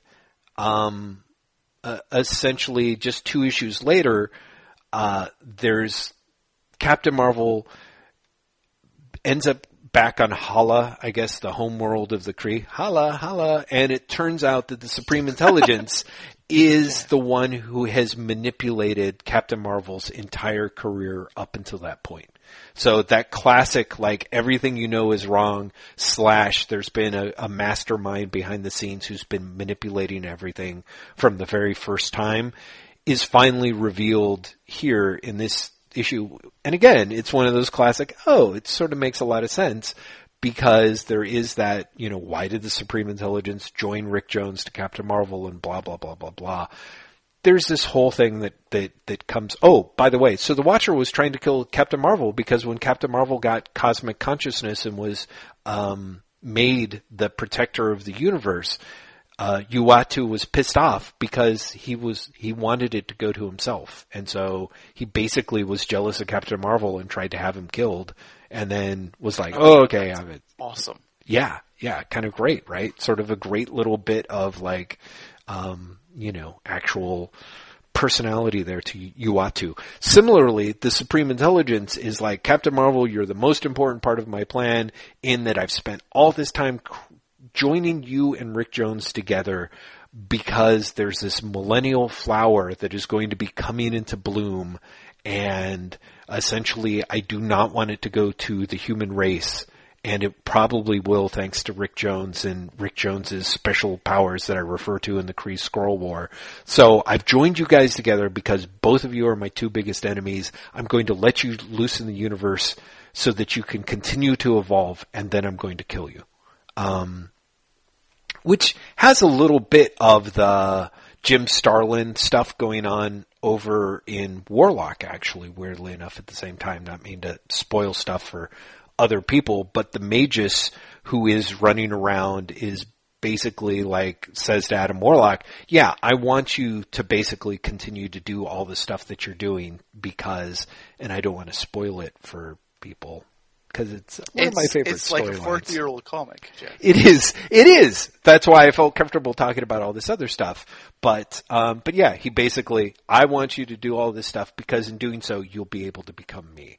Similarly, it's, in a less clear way, the Supreme Intelligence is like, you have to go have more adventures so that you're perfectly right so that I can destroy you. And it starts off with the next phase 2, that's like at issue, 41, I think, or something like that, is going to be this huge, even more mega cosmic arc. Well, Englehart and Milgram show 9 different things happening on different planets and is like, these are all interconnected and we're going to show you how.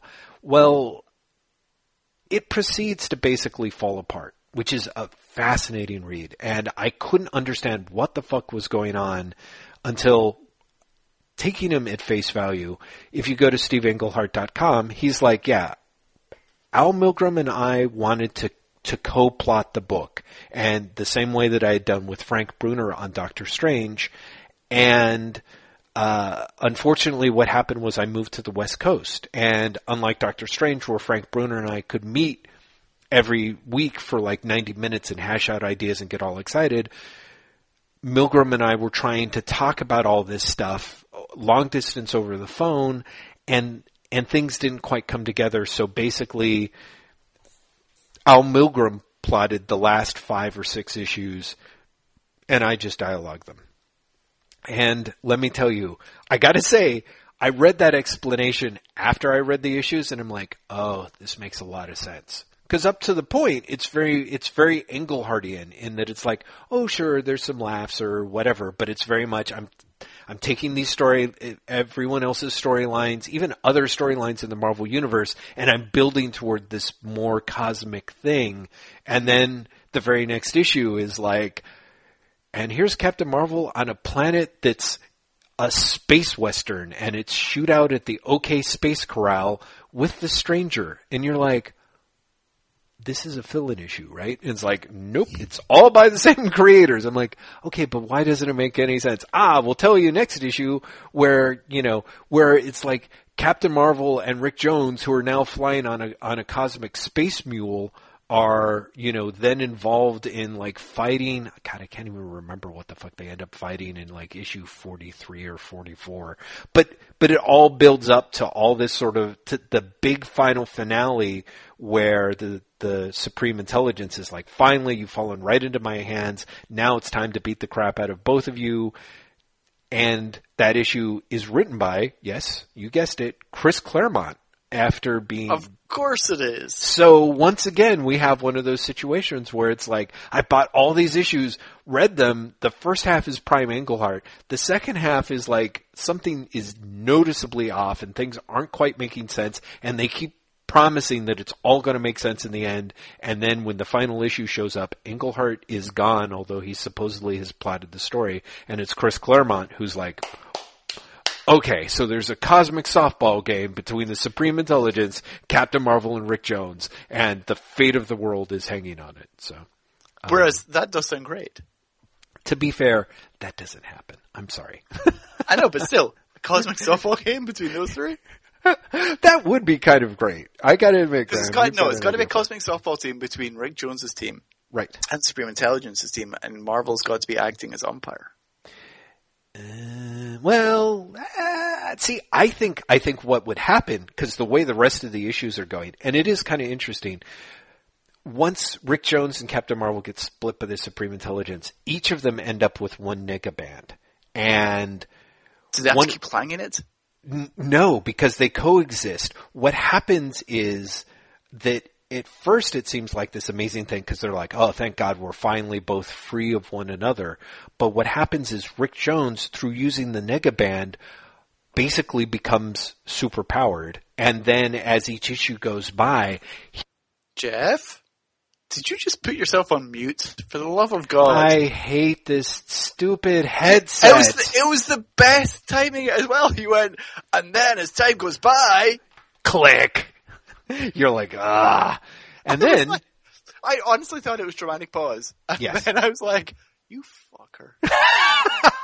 No, it's the Microsoft Life Chat 3000 or whatever this fucking thing is.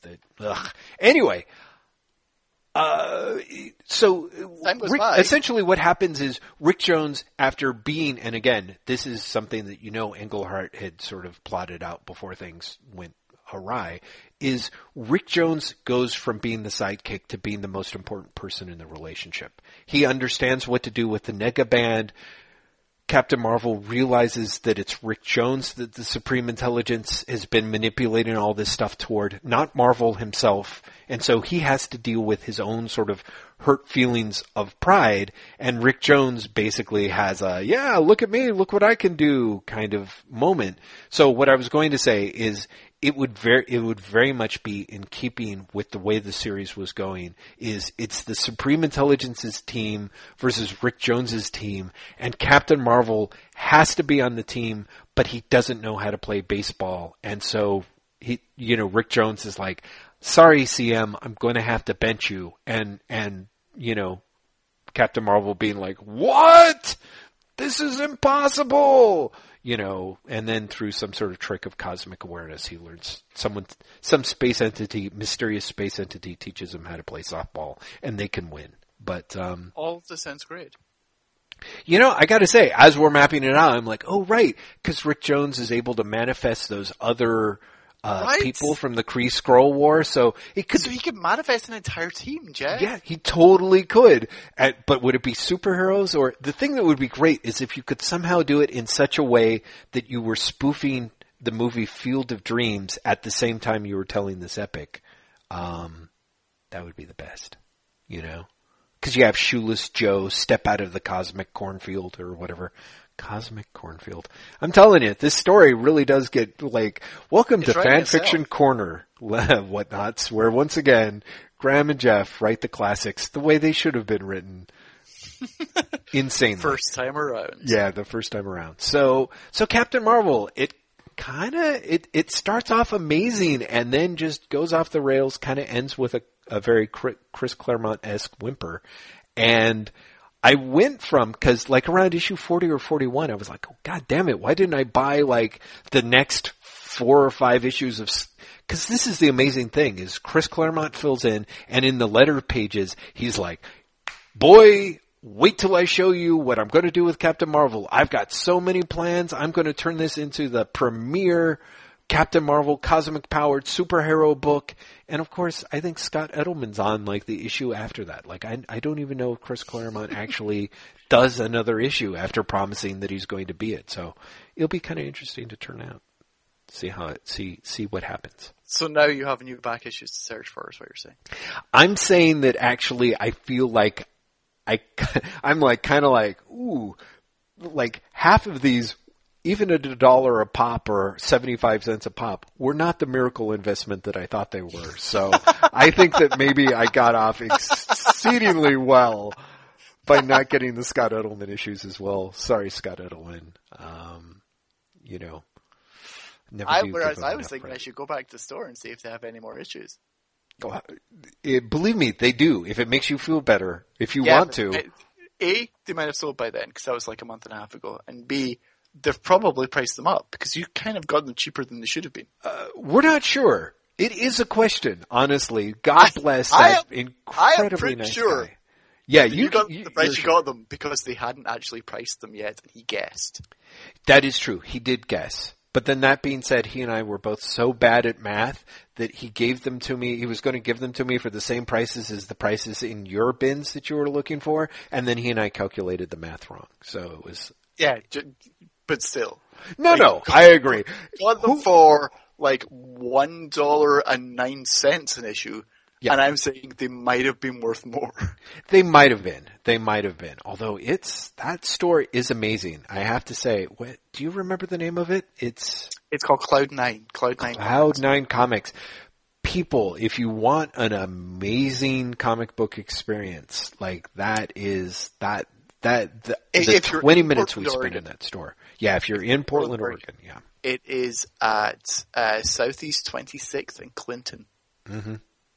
And it's called Cloud9 Comics. Yeah, really interesting little neighborhood there, I have to say. That was a great little conglomeration of those 4 corners. There was something interesting happening on pretty much every block there. So yeah, just like the next block up, you've got the food carts, and then, so it's a good place. Yeah. Oh man, the food carts. I'm so hungry all of a sudden. So, Graham McMillan, what else should we talk about? Are there other books? I feel we're vaguely careering towards the end of the podcast, to be perfectly honest with you, Jeff. Oh. I think you're right. We've been talking for an hour and 3/4. Yeah. I think if we get into anything else now, it'll take us off for even longer. I'm trying to think what we could talk about briefly. Star Wars. You've got to be so excited to talk about Star Wars. Oh yeah, because I'm so excited to talk about Star Wars. It's not like I've been reading about Star Wars all fucking week. Although, you know what's really funny? I really have, no joke, been writing about Star Wars all week. Yes. And so we're recording this on Thursday, and it's like since Monday, because it was Monday night the trailer dropped, right? Mm-hmm. Nonetheless, I got more sick of Back to the Future in one day than I still am of Star Wars right now. Mm-hmm. Mm-hmm. Back to the Future day, I was done. Mm-hmm. Mm-hmm. Were you not? Was that just me? Oh, no. I found something exhausting about Back to the Future day. Honestly, for me, it was kind of, I sort of felt like Back to the Future Day was the Cyber Monday to Star Wars Black Friday a little bit. For me, I just kind of had that weird, I barely paid attention to any of the stuff. In fact, I think I didn't realize the trailer had dropped until you mentioned it in an email to me that morning. I was like, oh, right. And then when Back to the Future Day hit, it was clear that they had so much stuff into it. I never even saw Back to the Future 2 or 3, and neither had Edie. So... You know what's very funny? I realized during all this run up to Back to the Future Day, I still haven't seen 3. Oh, really? And I all 3 of them. Wow. Because I got sent a box set when they put not the current Blu-rays out, but the Blu-rays out like 5 or 6 years ago. Uh-huh. And I watched, I've seen 2 a bunch of times. I even watched 2 again last night. Huh. But I've never seen 3. I've never seen 3. Interesting. Which says obviously a lot about how much I like 2. Yeah, I think so. For myself, I remember seeing Back to the Future. It might have been one of those movies that I saw in the theater. I want to say I saw it in the theater twice, but maybe that's not the case. But I remember thinking that Back to the Future, on the one hand, Back to the Future is this sort of perfectly... in terms of the craft of Back to the Future, I think it's kind of perfect. In how it's put together. It really is. It's so well. Yeah, it really is. It's ridiculously well constructed. And in some ways it almost, which is kind of what the director Robert Zemeckis is all about, it almost out-Spielberg Steven Spielberg, at least at that period of time during the 80s where Spielberg is moving into Amblin Entertainment and there's a lot more sort of hey, it's Clever Kids Day, But I also have to say, for me, there was something that was, let's just say that I feel that the true sequel to Back to the Future is Forrest Gump. So for me, Back to the Future 2, Back to the Future 3, I was kind of I should see them, I should sort of check them out. But Back to the Future, again, seen it twice, I kind of had a weird taste in the back of my mouth, the first and second time I saw those movies. Because on the one hand, it was that point where, again, the craft, I was like, oh my God, this is amazing. And then I saw it again, and the craft is amazing. But I walked out being Back to the Future is, like Forrest Gump, is a weird Republican apologia / celebration wrapped in a sort of smartass, we're kind of making fun of that, but not really kind of way, there's... This is why I'm now you should watch Back to the Future 2. Mm-hmm. Wherein the main villain is Donald Trump. And thank God they've actually come forward and said, yes, it's literally Donald Trump. That's funny. And the problem with Back to the Future trilogy is 2 peaks. 2 does what 3 should do, and leaves 3 nowhere to go. Because you know what happens in 2, right? No, actually. I mean, I've got a general sense of it. So Back to the Future 2 starts with them going into the future to save Marty's kids. That's right. In the future, Marty from 1985 buys a sports almanac with all the sporting results from 1950 through 2000 with the idea that he's then going to go back in time and just make himself rich. Right. He's talked out of doing so by Doc Brown. Mm-hmm. What happens unbeknownst to them is Biff from the future, the 2015 Biff, hears this, steals the time machine and the almanac, goes back to 1955, gives Biff from 1955 the almanac, and then comes back to the future. Therefore, when Marty and Doc go back to 1985, it's an alternate future, or it's an alternate present. Right. Where Biff is Donald Trump. And this I now love. Like, Biff was written to be a Trump parody of Trump in the 1980s. That's great. So you have, like, Biff Hotel and the whole thing. Mm-hmm. They realize the timeline is incredibly fucked, and so they then have to go back to 1955 to fix it. But in doing so, re-enter the first film. Right, which I thought was a great idea. Like, hearing about it happened in the third one. Do you know what I mean? Because after that, you wouldn't know where to go. Right. When you've literally gone back into the first film and interacted with the first film. Then you can't, like, then after that, the third one is, and then it's the Wild West. Right, like, which is just like, you do the Wild West first, and then you do the, interacting with yourself again. Yeah. Also, what's fascinating is, because I think the first one really is genuinely, amazingly constructed. Yes.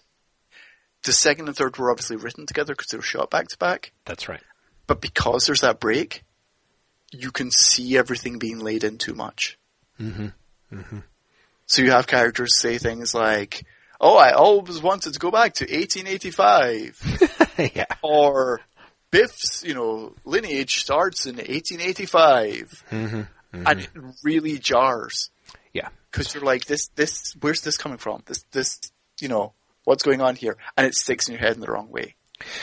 Well, and it is one of those things that I think is fascinating is, talking about it with Edie. Like, a lot of people think of Back to the Future 2 and 3 because I think they were the first sequels that were filmed back to back. Like, kind of as that's a thing that people do, and Back to the Future sort of pioneered that. I'm like, Back to the Future kind of killed it, because as I recall, 2 and 3 were not as big a hits as the studios thought that it would be, and one of the things that they blamed it on was that shooting them back to back meant less development time to get the scripts worked out. And I'm sort of fascinated by how that ends up happening again with the Matrix movies and the movies but where Back to the Future didn't do it first. They did the British Three Musketeers and Four Musketeers. Oh yeah, I guess that's true. Or something like that were shot back to back as well. And didn't Superman shoot some of the footage for Superman 2 at the same time? Oh yeah, there was a huge chunk. Yeah, I think Superman 2 has a big chunk of stuff that was originally shot for the original Superman. But that was when they were planning on making it just one ridiculous mega movie, I think. Although I think you're right about the Three Musketeers and Four Musketeers. I had forgotten about that. So, but it's really. Oh, but before you get to this point, I did want to include, because this does work with the Three Musketeers and Four Musketeers, is the back-to-back sequel making tends to only work when it's based on books, like with the Lord of the Rings or Hunger Games. You know what's coming. Yeah. Well, and like, the kinks are all kind of worked out. Plan. Yeah, exactly. You can legitimately plan. But it's true, and really, as bad as the Back to the Future sequels are, 2 and I presume 3 because I've never seen 3. I think The Matrix is much worse. The Matrix is one of those films where the first one is, even though it's dated horrifically, like a good film, and then the sequels are just nightmares. Yeah. I mean, that is. I haven't seen Back to the Future 2 and 3, but like The Matrix 2 and 3 are to me amazing. Like, it is remarkable that The Matrix had anything like any kind of following afterwards. And I mean, it barely does, but wow, those movies, were. It really did manage to like really into the ground. Yeah. It was, people walked away from that being like, okay, I was wrong.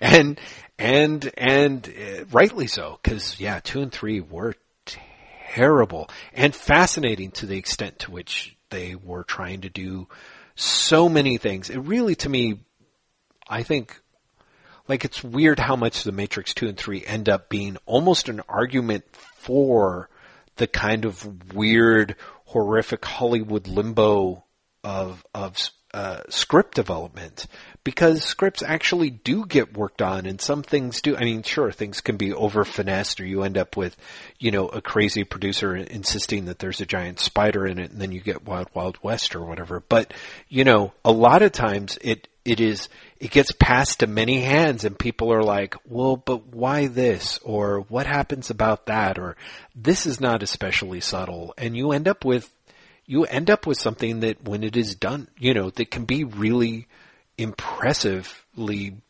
crafted to the point of almost being sublime. And if you don't do that, you get like, man, like, Graham, I don't know if you're still doing it, but you're a baking man. You must have baked something where it didn't come out right, and it was like kind of globby and half baked in the middle, and just yes, burnt on the sides, and that's what those Matrix movies are. They just are not. They fucked it up and they baked it wrong, and then were like, well, it's got to go on the market, and so the faces of everyone eating such horribly baked food. Delightful. Just delightful. I like how we actually were like, let's talk about Star Wars, and we totally didn't. It's funny though, because this is something that concerns me about the new Star Wars series. Mm-hmm. That they're doing a movie a year. Yeah. Is just, man, there's a potential for disaster. There is. It is high. I forgot that it was. But is it actually the Star Wars movie a year? Like it's Star Wars episode. No, it's like The Force Awakens, which is episode 7, right. 2015. Yeah. Then it's the Rogue One in 2016. Then it's episode 8 in 2017. Then it's the Han Solo film in 2018. Right. Then it's episode 9 in 2019. That almost works. I mean, part of me is like, they should jam another side character, bonus character in there. Because, I agree with you. It's a little... Although, again, I think I only knew this from looking at, I think, either at you on Twitter or Tumblr. The rumors are high that the Star Wars material, these movies may also be working on building from a base of more previously established material than one might have thought, right? Who knows?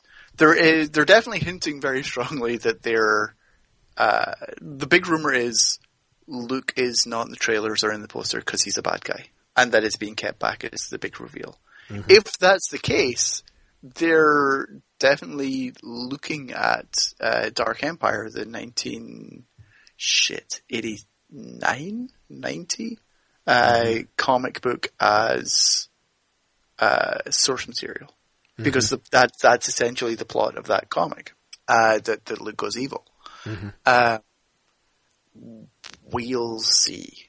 There's definitely ways that you could draw that back into the new canon. I don't know. I mean, one of the things I actually wrote about this week on the main site, the Greg Rucka written prequel comic from Marvel, right? Which, congratulations, Marvel, on showing that release schedules mean nothing to you guys anymore. For those paying attention at home, that would be the comic which the first issue came out mid-September, and then nothing happened, and the second issue came out the first week of October, and then it was weekly. Wow. Yep. Exactly. Because that makes sense, right? Yeah, right. Dylan Todd, who writes about Star Wars comics for Comics Alliance, said today, I've not written about Star Wars comics for 3 weeks, and I've got 7 to catch up on. Yeah. Well, which again is to me one of those ideas of Marvel being, as you've pointed out, Star Wars is carrying an incredible part of Marvel's market share right now. Yeah. And weirdly, they kept all of their Star Wars books until the weeks of New York Comic Con. All of them. I mean, I understand it's the first week of the third quarter. Yeah. Part of it. But nonetheless, surely you don't release them all in the same week. Yeah. Yeah. Yeah. Those are all $4 books. Yeah. Those are. At some point, they are going to start eating into each other. Yes. Because there's five of them. They release 5 $4 books in the same week. Yeah. Because there's now 5 Star Wars titles as well. Which holy shit. Wow. Right? Yeah. Because there's Star Wars, there's Darth Vader, there's the Lando miniseries, there's the Kanan series, and there's Shattered Empire, and there's another one. First issue of Chewbacca. Chewbacca, yeah, there you go. Yeah. So, yeah, crazy. Well, I mean, and to me, I kind of wonder if once they looked at their like, oh, these Secret Wars books are being held back, or even our Secret Wars numbers are doing worse. It's like, okay, let's dump product in the market in time to be able to put it on some balance sheet or other. So. Yeah, I don't know. But what I was going to say is, so I've now read Shattered Empire series, which is the four comic books, and Aftermath, the prose novel that's set in the same time period, both of which are Journey to Star Wars The Force Awakens books, i.e. setting up pieces of the mythology that may lead into the film. Right. Right? The book Aftermath tells a story and deals with the political fallout of Return of the Jedi, which in turn, it's the first book in a trilogy, will lead to the status quo of Force Awakens. Fine. Shattered Empire does not have anything like that space, and literally feels like someone gave Greg Rucka you have to work these plots into your story. I don't care how you do it. Dictate. Then, after he'd done a pass, said, no, you've got to change it. Right. And it's the most fragmented thing Rucka has ever written. Yikes. There is no through line in that miniseries at all. And also there's no consistent rhythm. So it's a 4-issue series. What strikes me as arguably the most important piece of mythology that has to get in place for the film comes out of nowhere in the 4th issue. Before that, you have a kind of 2-issue or 1.5 issue Princess Leia story, and half an issue of a Han Solo story, and an issue of like just random shit. Wow. It is amazingly poorly done. Man, I tell you. But really just made me think this was done really quickly. And at some point there were editorial notes. Right. There were notes that changed things. Let me ask, for myself, I have to say, because I was thinking about this in part upon reading your review of Rucka's miniseries, is part of me is like the power for the trailer, the full trailer, such as it was, the story that was hinted at, had to me kind of the hook of, how do I put it? Like almost the less you know about the new status quo, it would seem like the more satisfying the movie would be, you know? But that appears to not be how the Lucas Disney Titan is marketing it, which it seems to be the idea of like, we are putting all these pieces in place to whet your appetite for the movie and also have you give us money. But it seems to me like there's this very strange, like looking at the trailer, I was like, oh man, like even after watching the trailer, part of me was like, I probably shouldn't watch that. Yeah, because I think the colder, it was one of those experiences where it's like, oh, there's going to be a lot more of this movie is based around you thought X, but it's really Y, kind of, that made me be like, oh, I don't I don't really want to. Maybe I shouldn't have even seen this trailer. Well, okay, but having read Aftermath and Shattered Empire, there is nothing in there that is concretely pointing towards a plot. Sure. There are just literally lots of things where it's like, oh, maybe this. What you really take away from those two things taken in tandem is, hey kids, you know you thought Return of the Jedi was the end of the Star Wars? Right. It's not. Right. The Empire not only didn't go away, they won.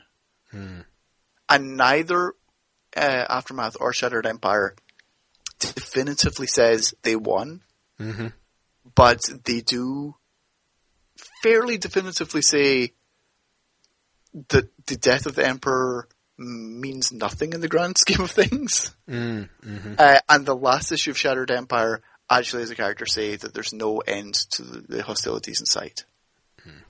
So at best it's a stalemate, i.e. back where we were before. Well, so, yeah. Right. Yeah, it'll be interesting. It'll be interesting to I think see how that plays out, but I do have that. So you're basically, if nothing else, you don't feel that you're I don't feel spoiled. If that's your answer. You don't feel spoiled, I guess. That what you've read and what you've seen. I feel like I can make a lot of guesses, but I feel that it is very, very. I think the way they're building this is really smart because the trailers are very clearly, hey, you guys, do you remember Star Wars? You loved Star Wars. This is Star Wars, and I think the novels and the comics are. We know you love Star Wars, so here's a lot of hints that you can speculate about. Because we know you're speculating.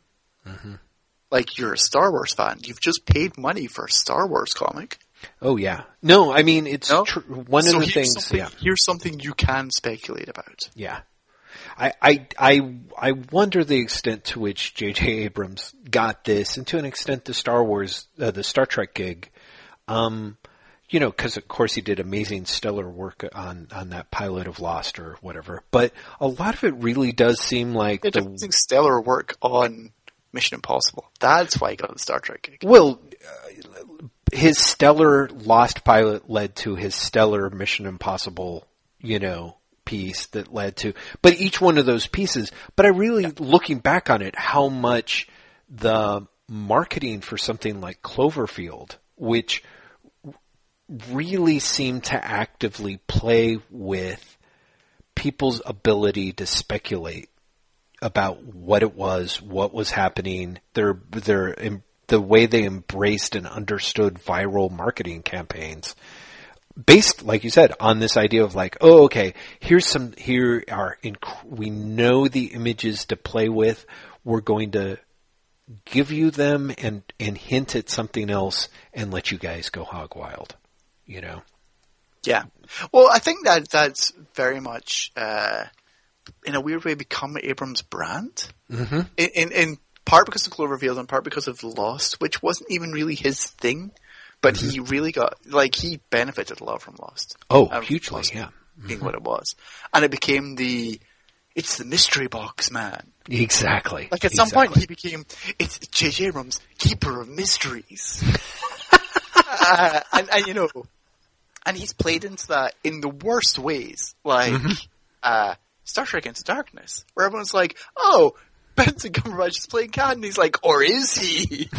Which only works when the answer isn't, "Oh, he is." Yeah, exactly. Do you know what I mean? Because otherwise, you just lied. Yes. Yeah, no, in fact, that is the Star Trek Into Darkness shows once someone gets far enough ahead of you, you can really be in trouble. And that was so clearly the case with that. And of course, I think they would have been forgiven if they had managed not to make an unbelievably shitty movie. I'm sorry, that second Star Trek film was... Oh, I've got to tell you though, I watched it again, which I didn't expect to do, but it was on Netflix or Hulu, whatever it's on now. And Kate hadn't seen it. And Kate really enjoyed the first one. I really enjoyed the first one as well. Yeah. And she was like, "Oh, let's watch it." And I was like, it's terrible. Oh man, it's not any good. When you go into and you been disappointed, it holds up a lot better. I mean, it still has astounding plot holes at the end.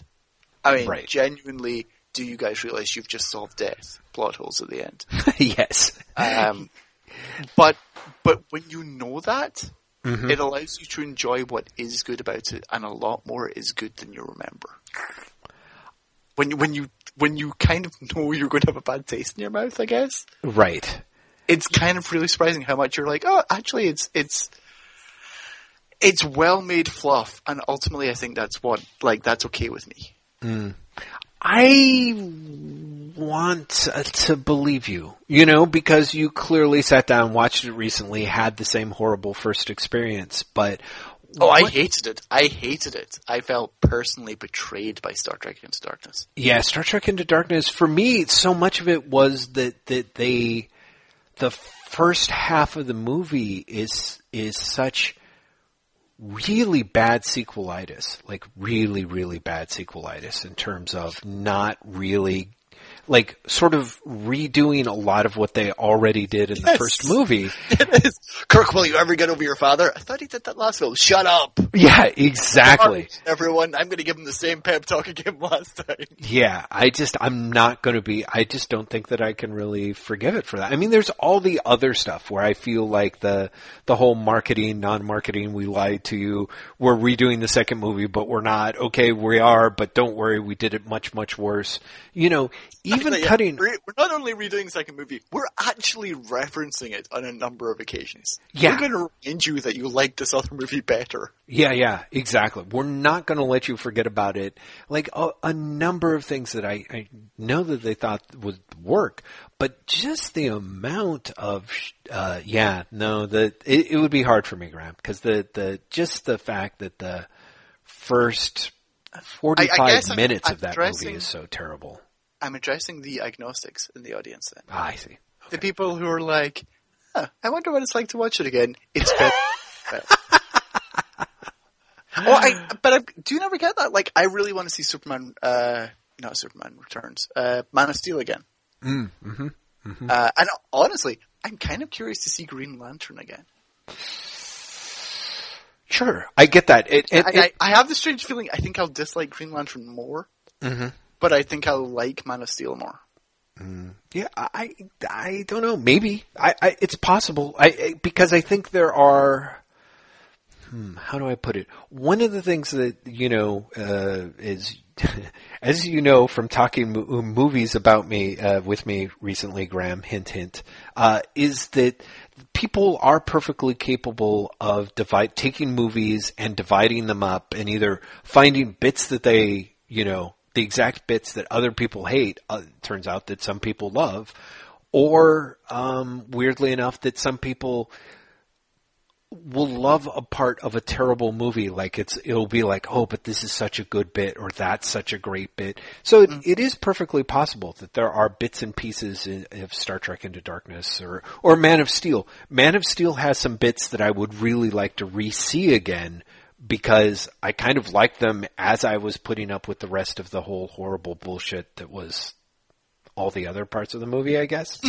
But and I have to say, for myself, I don't remember where I was, but I was in a place where I was at someone's house where they had a TV and they were flipping channels, and they came across Green Lantern, and I cringed. And I didn't even really, I saw that movie in the theater with my friend Mojo, and I was like, okay, that was kind of shit. But I didn't think that I wasn't really like, oh, that was so goddamn horrible. I was just like, it was boring and it was bland and it was a generic product that stunk.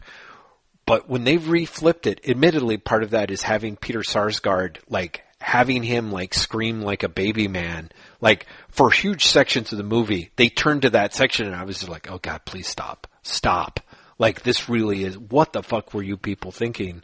But also just that, it's scaldingly unpleasant. So I'd be curious to see. See, that's just it. I think that I was much more lenient on it than I would be now. Mm-hmm. It's like I told you when I rewatched Avengers for the first time. I was like, oh, this is actually a much worse film. than I thought it was. Like, I went from Avengers is pretty good to actually Avengers is terrible. To the point where, like, I know I can't watch Avengers 2. I can't see it again. Yeah, because I know that I like as much as I was like Avengers is really really badly paced once you've seen it. Mm-hmm. Like when you take away I wonder what's happening next. Avengers falls apart. Right. Like Avengers 2 fell apart even before then. Yeah, I remember as someone who was like, yeah, I liked Avengers Age of Ultron. It was okay. I suspect if I see it now, I'd be like, oh, what the fuck? Because I remember having that thing of like, no, it was okay. It was perfectly fine. It was great. It was no problem. And then it was like, we had like 6 opportunities to walk into a movie theater, and I was just like, no, I don't want to see any movies.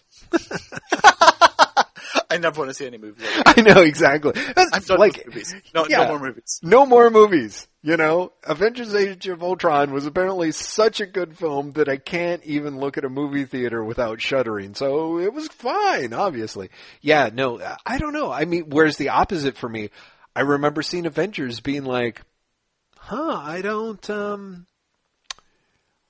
think that was a good movie at all. And yet I feel satisfied or content. Like it was that weird, like, I don't know why I'm feeling this. Like, I don't understand what happened there. So I don't know. Part of me is like, I didn't think Avengers was a good movie when I watched it and enjoyed it. So part of me is like, I'll watch it the next time and I'll think it's even worse and I'll probably enjoy it more somehow. So, but I don't think that's going to happen with Avengers Age of Ultron.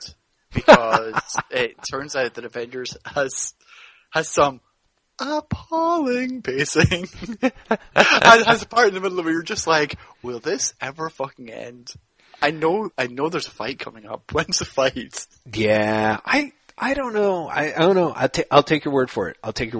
Like, I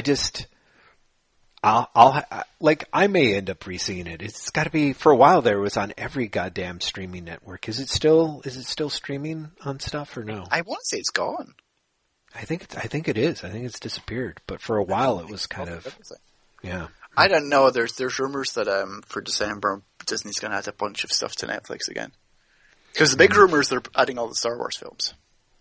Oh, to Netflix? Woo. Yeah. Wow. That would be as promo for Force Awakens. Exactly. Which I have to say, I'll totally watch the prequels again if they're on Netflix. Yeah, the prequels? Yeah. Ooh. I don't know. I remember the third one being okay.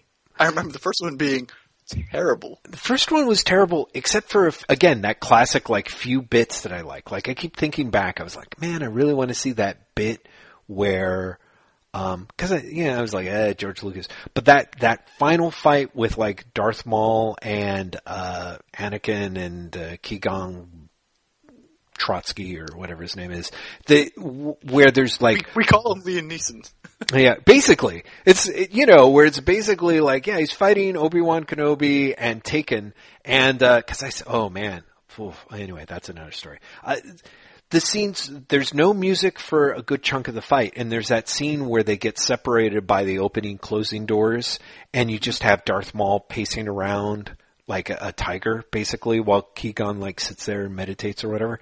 So good. So good. I love that one moment. Like, the rest of the movie is terrible, but that scene of him angrily pacing and looking at him and pacing and waiting and just so impatient to get to the fighting and the rending and stuff. It was such a good little moment that I was like, oh my God, George Lucas remembered what it was like to direct for a second. Oh my God. It's amazing. Only for a second, though. It was that. Well, I'm sure in some way. Only for a second. Yeah. So, but no, I mean, I saw all those movies, and actually Attack of the Clones is the second one, and weirdly enough, that's my favorite, despite some of it having some of the all-time most terrible scenes of ever. It's probably still my favorite of the 3. Really? Yeah, it's going to sound. But again, that's why I'd be super curious to see this stuff. Yeah, I mean, I know, because there is that thing of, I don't know. It's just, but part of me is already like, I'm like, God damn it, I've wasted enough of my time on Star Wars. Says the guy still buying the Marvel Monthly comic, but only one out of the possible 6. I'm behind. I'm honestly behind. I think they're at issue 11 now, or issue 10. And I think the last issue that I read was 8 or 9. Like, it was okay. Like, Stuart Immonen's work doesn't quite work for me on Star Wars. Of course, everyone's like, it's great, it's lovely, and he can draw everything, but it's a little, I don't know. So anyway, I'm still, ask me next time we talk, and I'll probably have caught up on my issues, and I'll be like, oh yeah, it's fine. But the first arc by Aaron and Cassaday, which really was, it was 2 separate sets of stories or whatever, was like, okay, we're giving Jeff everything he wants in a Star Wars comic, and he also the way he wants it drawn, which weirdly I was like, I didn't even know that was John Cassaday. And then the second stuff is like Aaron still has the charm down, but there's something about Stuart Immonen that changes the work and kind of makes me feel like this should be better than it is. And in a weird, like, I don't know. I don't know. I'll have to see if I still have that problem. I'm very interested in that, because I have to admit, because I'm reading it on Unlimited, Cassaday's art is killing my interest in that book. I can see it. I think a lot of people were like, it's terrible, it's hacked out, it's not good, and I'm like, somehow it just totally works for me. Kind of that weird, like, he gets the likenesses without having it feeling like overly photo referenced, and which is what I actually like about Immonen's stuff from what I've seen of it. Yeah. Like, Immonen's stuff actually reads like a comic, whereas for me, Cassaday's stuff looks too photo referenced. And yet there's something weird to me where I'm like, no, but that's the way, again, part of me was like, this is the way I wanted the Star Wars comic to look as a kid, and it never worked right because it was drawn by some hack like Howard Chaykin, that kind of weird bullshit. Just, I gotta admit, it's definitely that first 6 issues of Star Wars was kind of a weird, like, me being like, okay, apparently I'm a way more superficial Star Wars fan than I thought I would be. But once you get into Immonen drawing it and it looking like a comic book and a drawn organic thing, there's a way in which my interest drops off. Like, that is weird. Cause then we start getting into the realm of like, oh, it's just a Star Wars comic book at that point. And I read a lot of Star Wars comics. And to me, there's that whole thing of a Star Wars comic doesn't, I don't know. It's just weird. It brings back into that thing of like back when Dark Horse had the license, or even before that, back when Marvel, you're a huge fan of when Simonson's doing it. And I totally get that, but yet part of me is kind of like, I don't know. It's weird. It's this really weird, superficial, almost petulant child thing of like, no, but I don't want Star Wars the comic to look like Star Wars the comic. I've already had Star Wars the comic. What I liked about those first 6 issues was it almost felt like Star Wars the movie, not Star Wars the comic. And isn't that weird? And which is stupid. I honestly can say that out loud, is like, I think that's kind of, it is what it is, but I'm sort of appalled by that. Because I think it's quite possible by the time you get to the Immonen issues, they're going to work for you so much better than the first 5 or 6 issues did. And so it's just going to be one of those weird chasms, where it's like, didn't work for me, worked amazingly well for Graham. So, and vice versa. And on that note. Indeed. One of the things that I did want to say, Graham, before you launched into your closing comments is I wanted to give our thanks to the crew over at American Ninth Art Studios for their support of this podcast, as well as special thanks to the Empress Audrey, Queen of the Galaxy.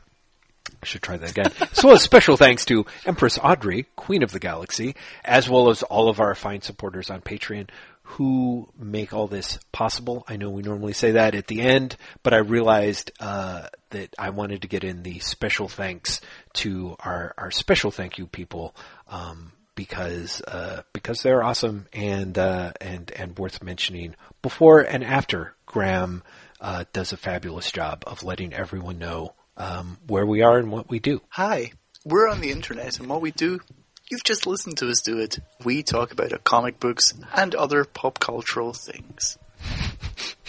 You can find us on the internet. We're on waitwhatpodcast.com, where you'll find show notes for the podcast and also written posts. We did a round table, Jeff, myself, and Matt Terrell last week, or as you are listening to this, 2 weeks ago.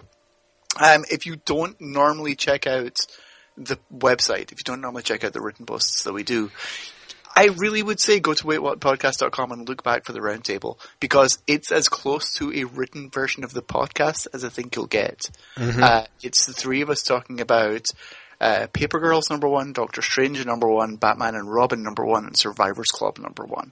Yeah. And also first issues in general. It is, as you'd expect from the podcast, amazingly freewheeling and getting off topic. But because of that, it's kind of fun. I really enjoy doing it, and hopefully we'll do more in future. Yeah. We'll see. There's also waitwhatpod.tumblr.com, a Tumblr that is sporadically updated with random things, both from Jeff and myself, that we find on the comics internet and think are worth flagging. Yes. We are on Twitter at waitwhatpodcast. Jeff is on Twitter solo at LazyBastard, LazyBastid. I'm on Twitter solo as at Graham M, at GRAEMEM. I'll say that again because I breathed at the wrong time. Yes. At GRAEMEM. Listen to that. Yeah. Also, it's by the time you listen to this, it's going to be almost November. Mm-hmm. In fact, it will be the 28th, I think this goes up. Yes. I might be wrong. 26th? I can't remember.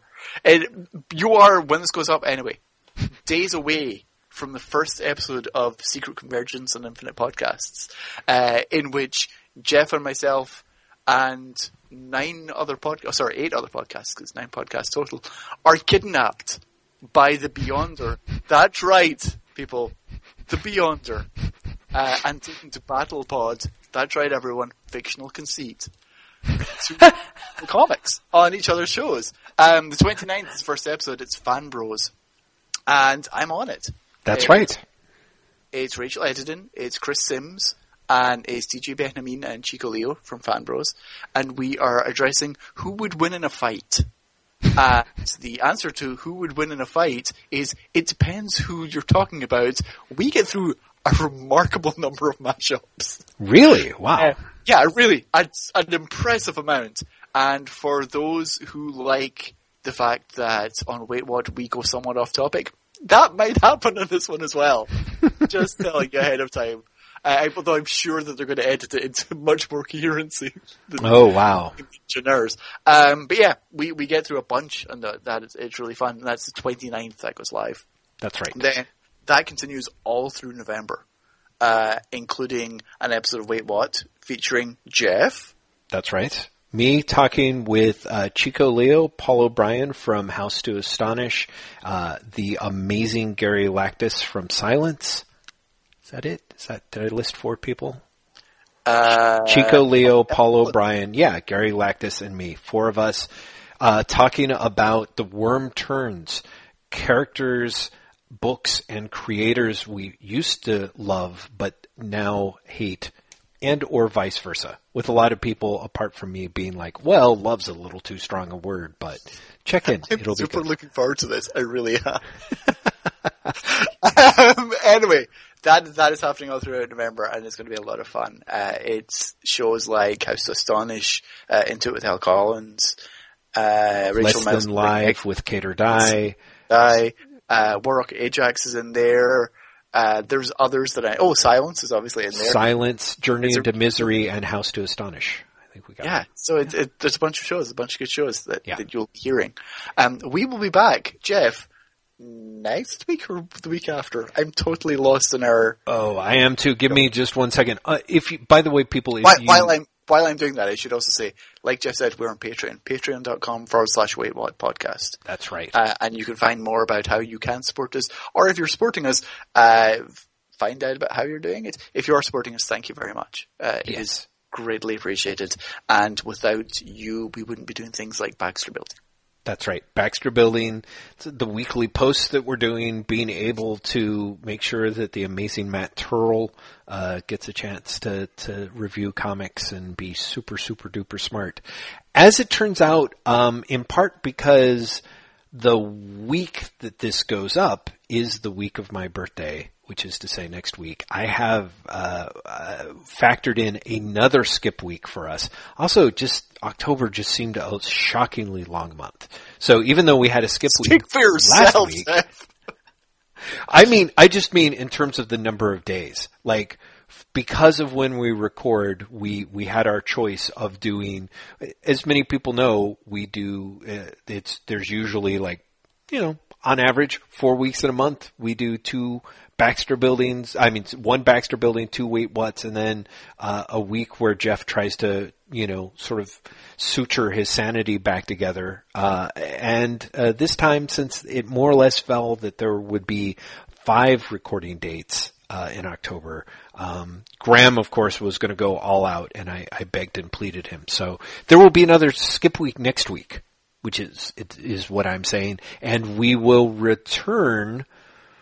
Gosh, I think that really is, if that's the case, good grief, people. You people will not have to listen to our scary voices until, episode 188, which will be dropping on November 9th. Wow. Holy moly. And then there's, I think the week after that is our Secret Convergence episode. That's right. There's a Baxter Building. Yes. Yeah. And that'll take you through Thanksgiving, people. Wow. So, yes, many things. I should say. What's happening for the next month. Isn't that amazing? You guys even know. By the way, if you're interested in the stuff that Graham had talked about, you can find out full details at secretconvergence.tumblr.com, or if you want to follow it on Twitter, it's SCOI Podcasts. So, Secret Convergence on Infinite Podcasts. SCOI Podcasts, plural. Follow them on Twitter to find out, because they're doing a great job, I think, of sort of promoting the various podcast episodes too, which I think individually leading up to the event, which I thought was quite cool of them. Maybe. Such silence. So Graham, 2 weeks. Everyone have a wonderful Halloween. We look forward to sharing notes about what Graham dressed up for the holiday when we speak together next. So. Spoilers, it's sexy Jeff Lester. Damn it, I was dressing up as sexy Graham McMillan. Hey everyone!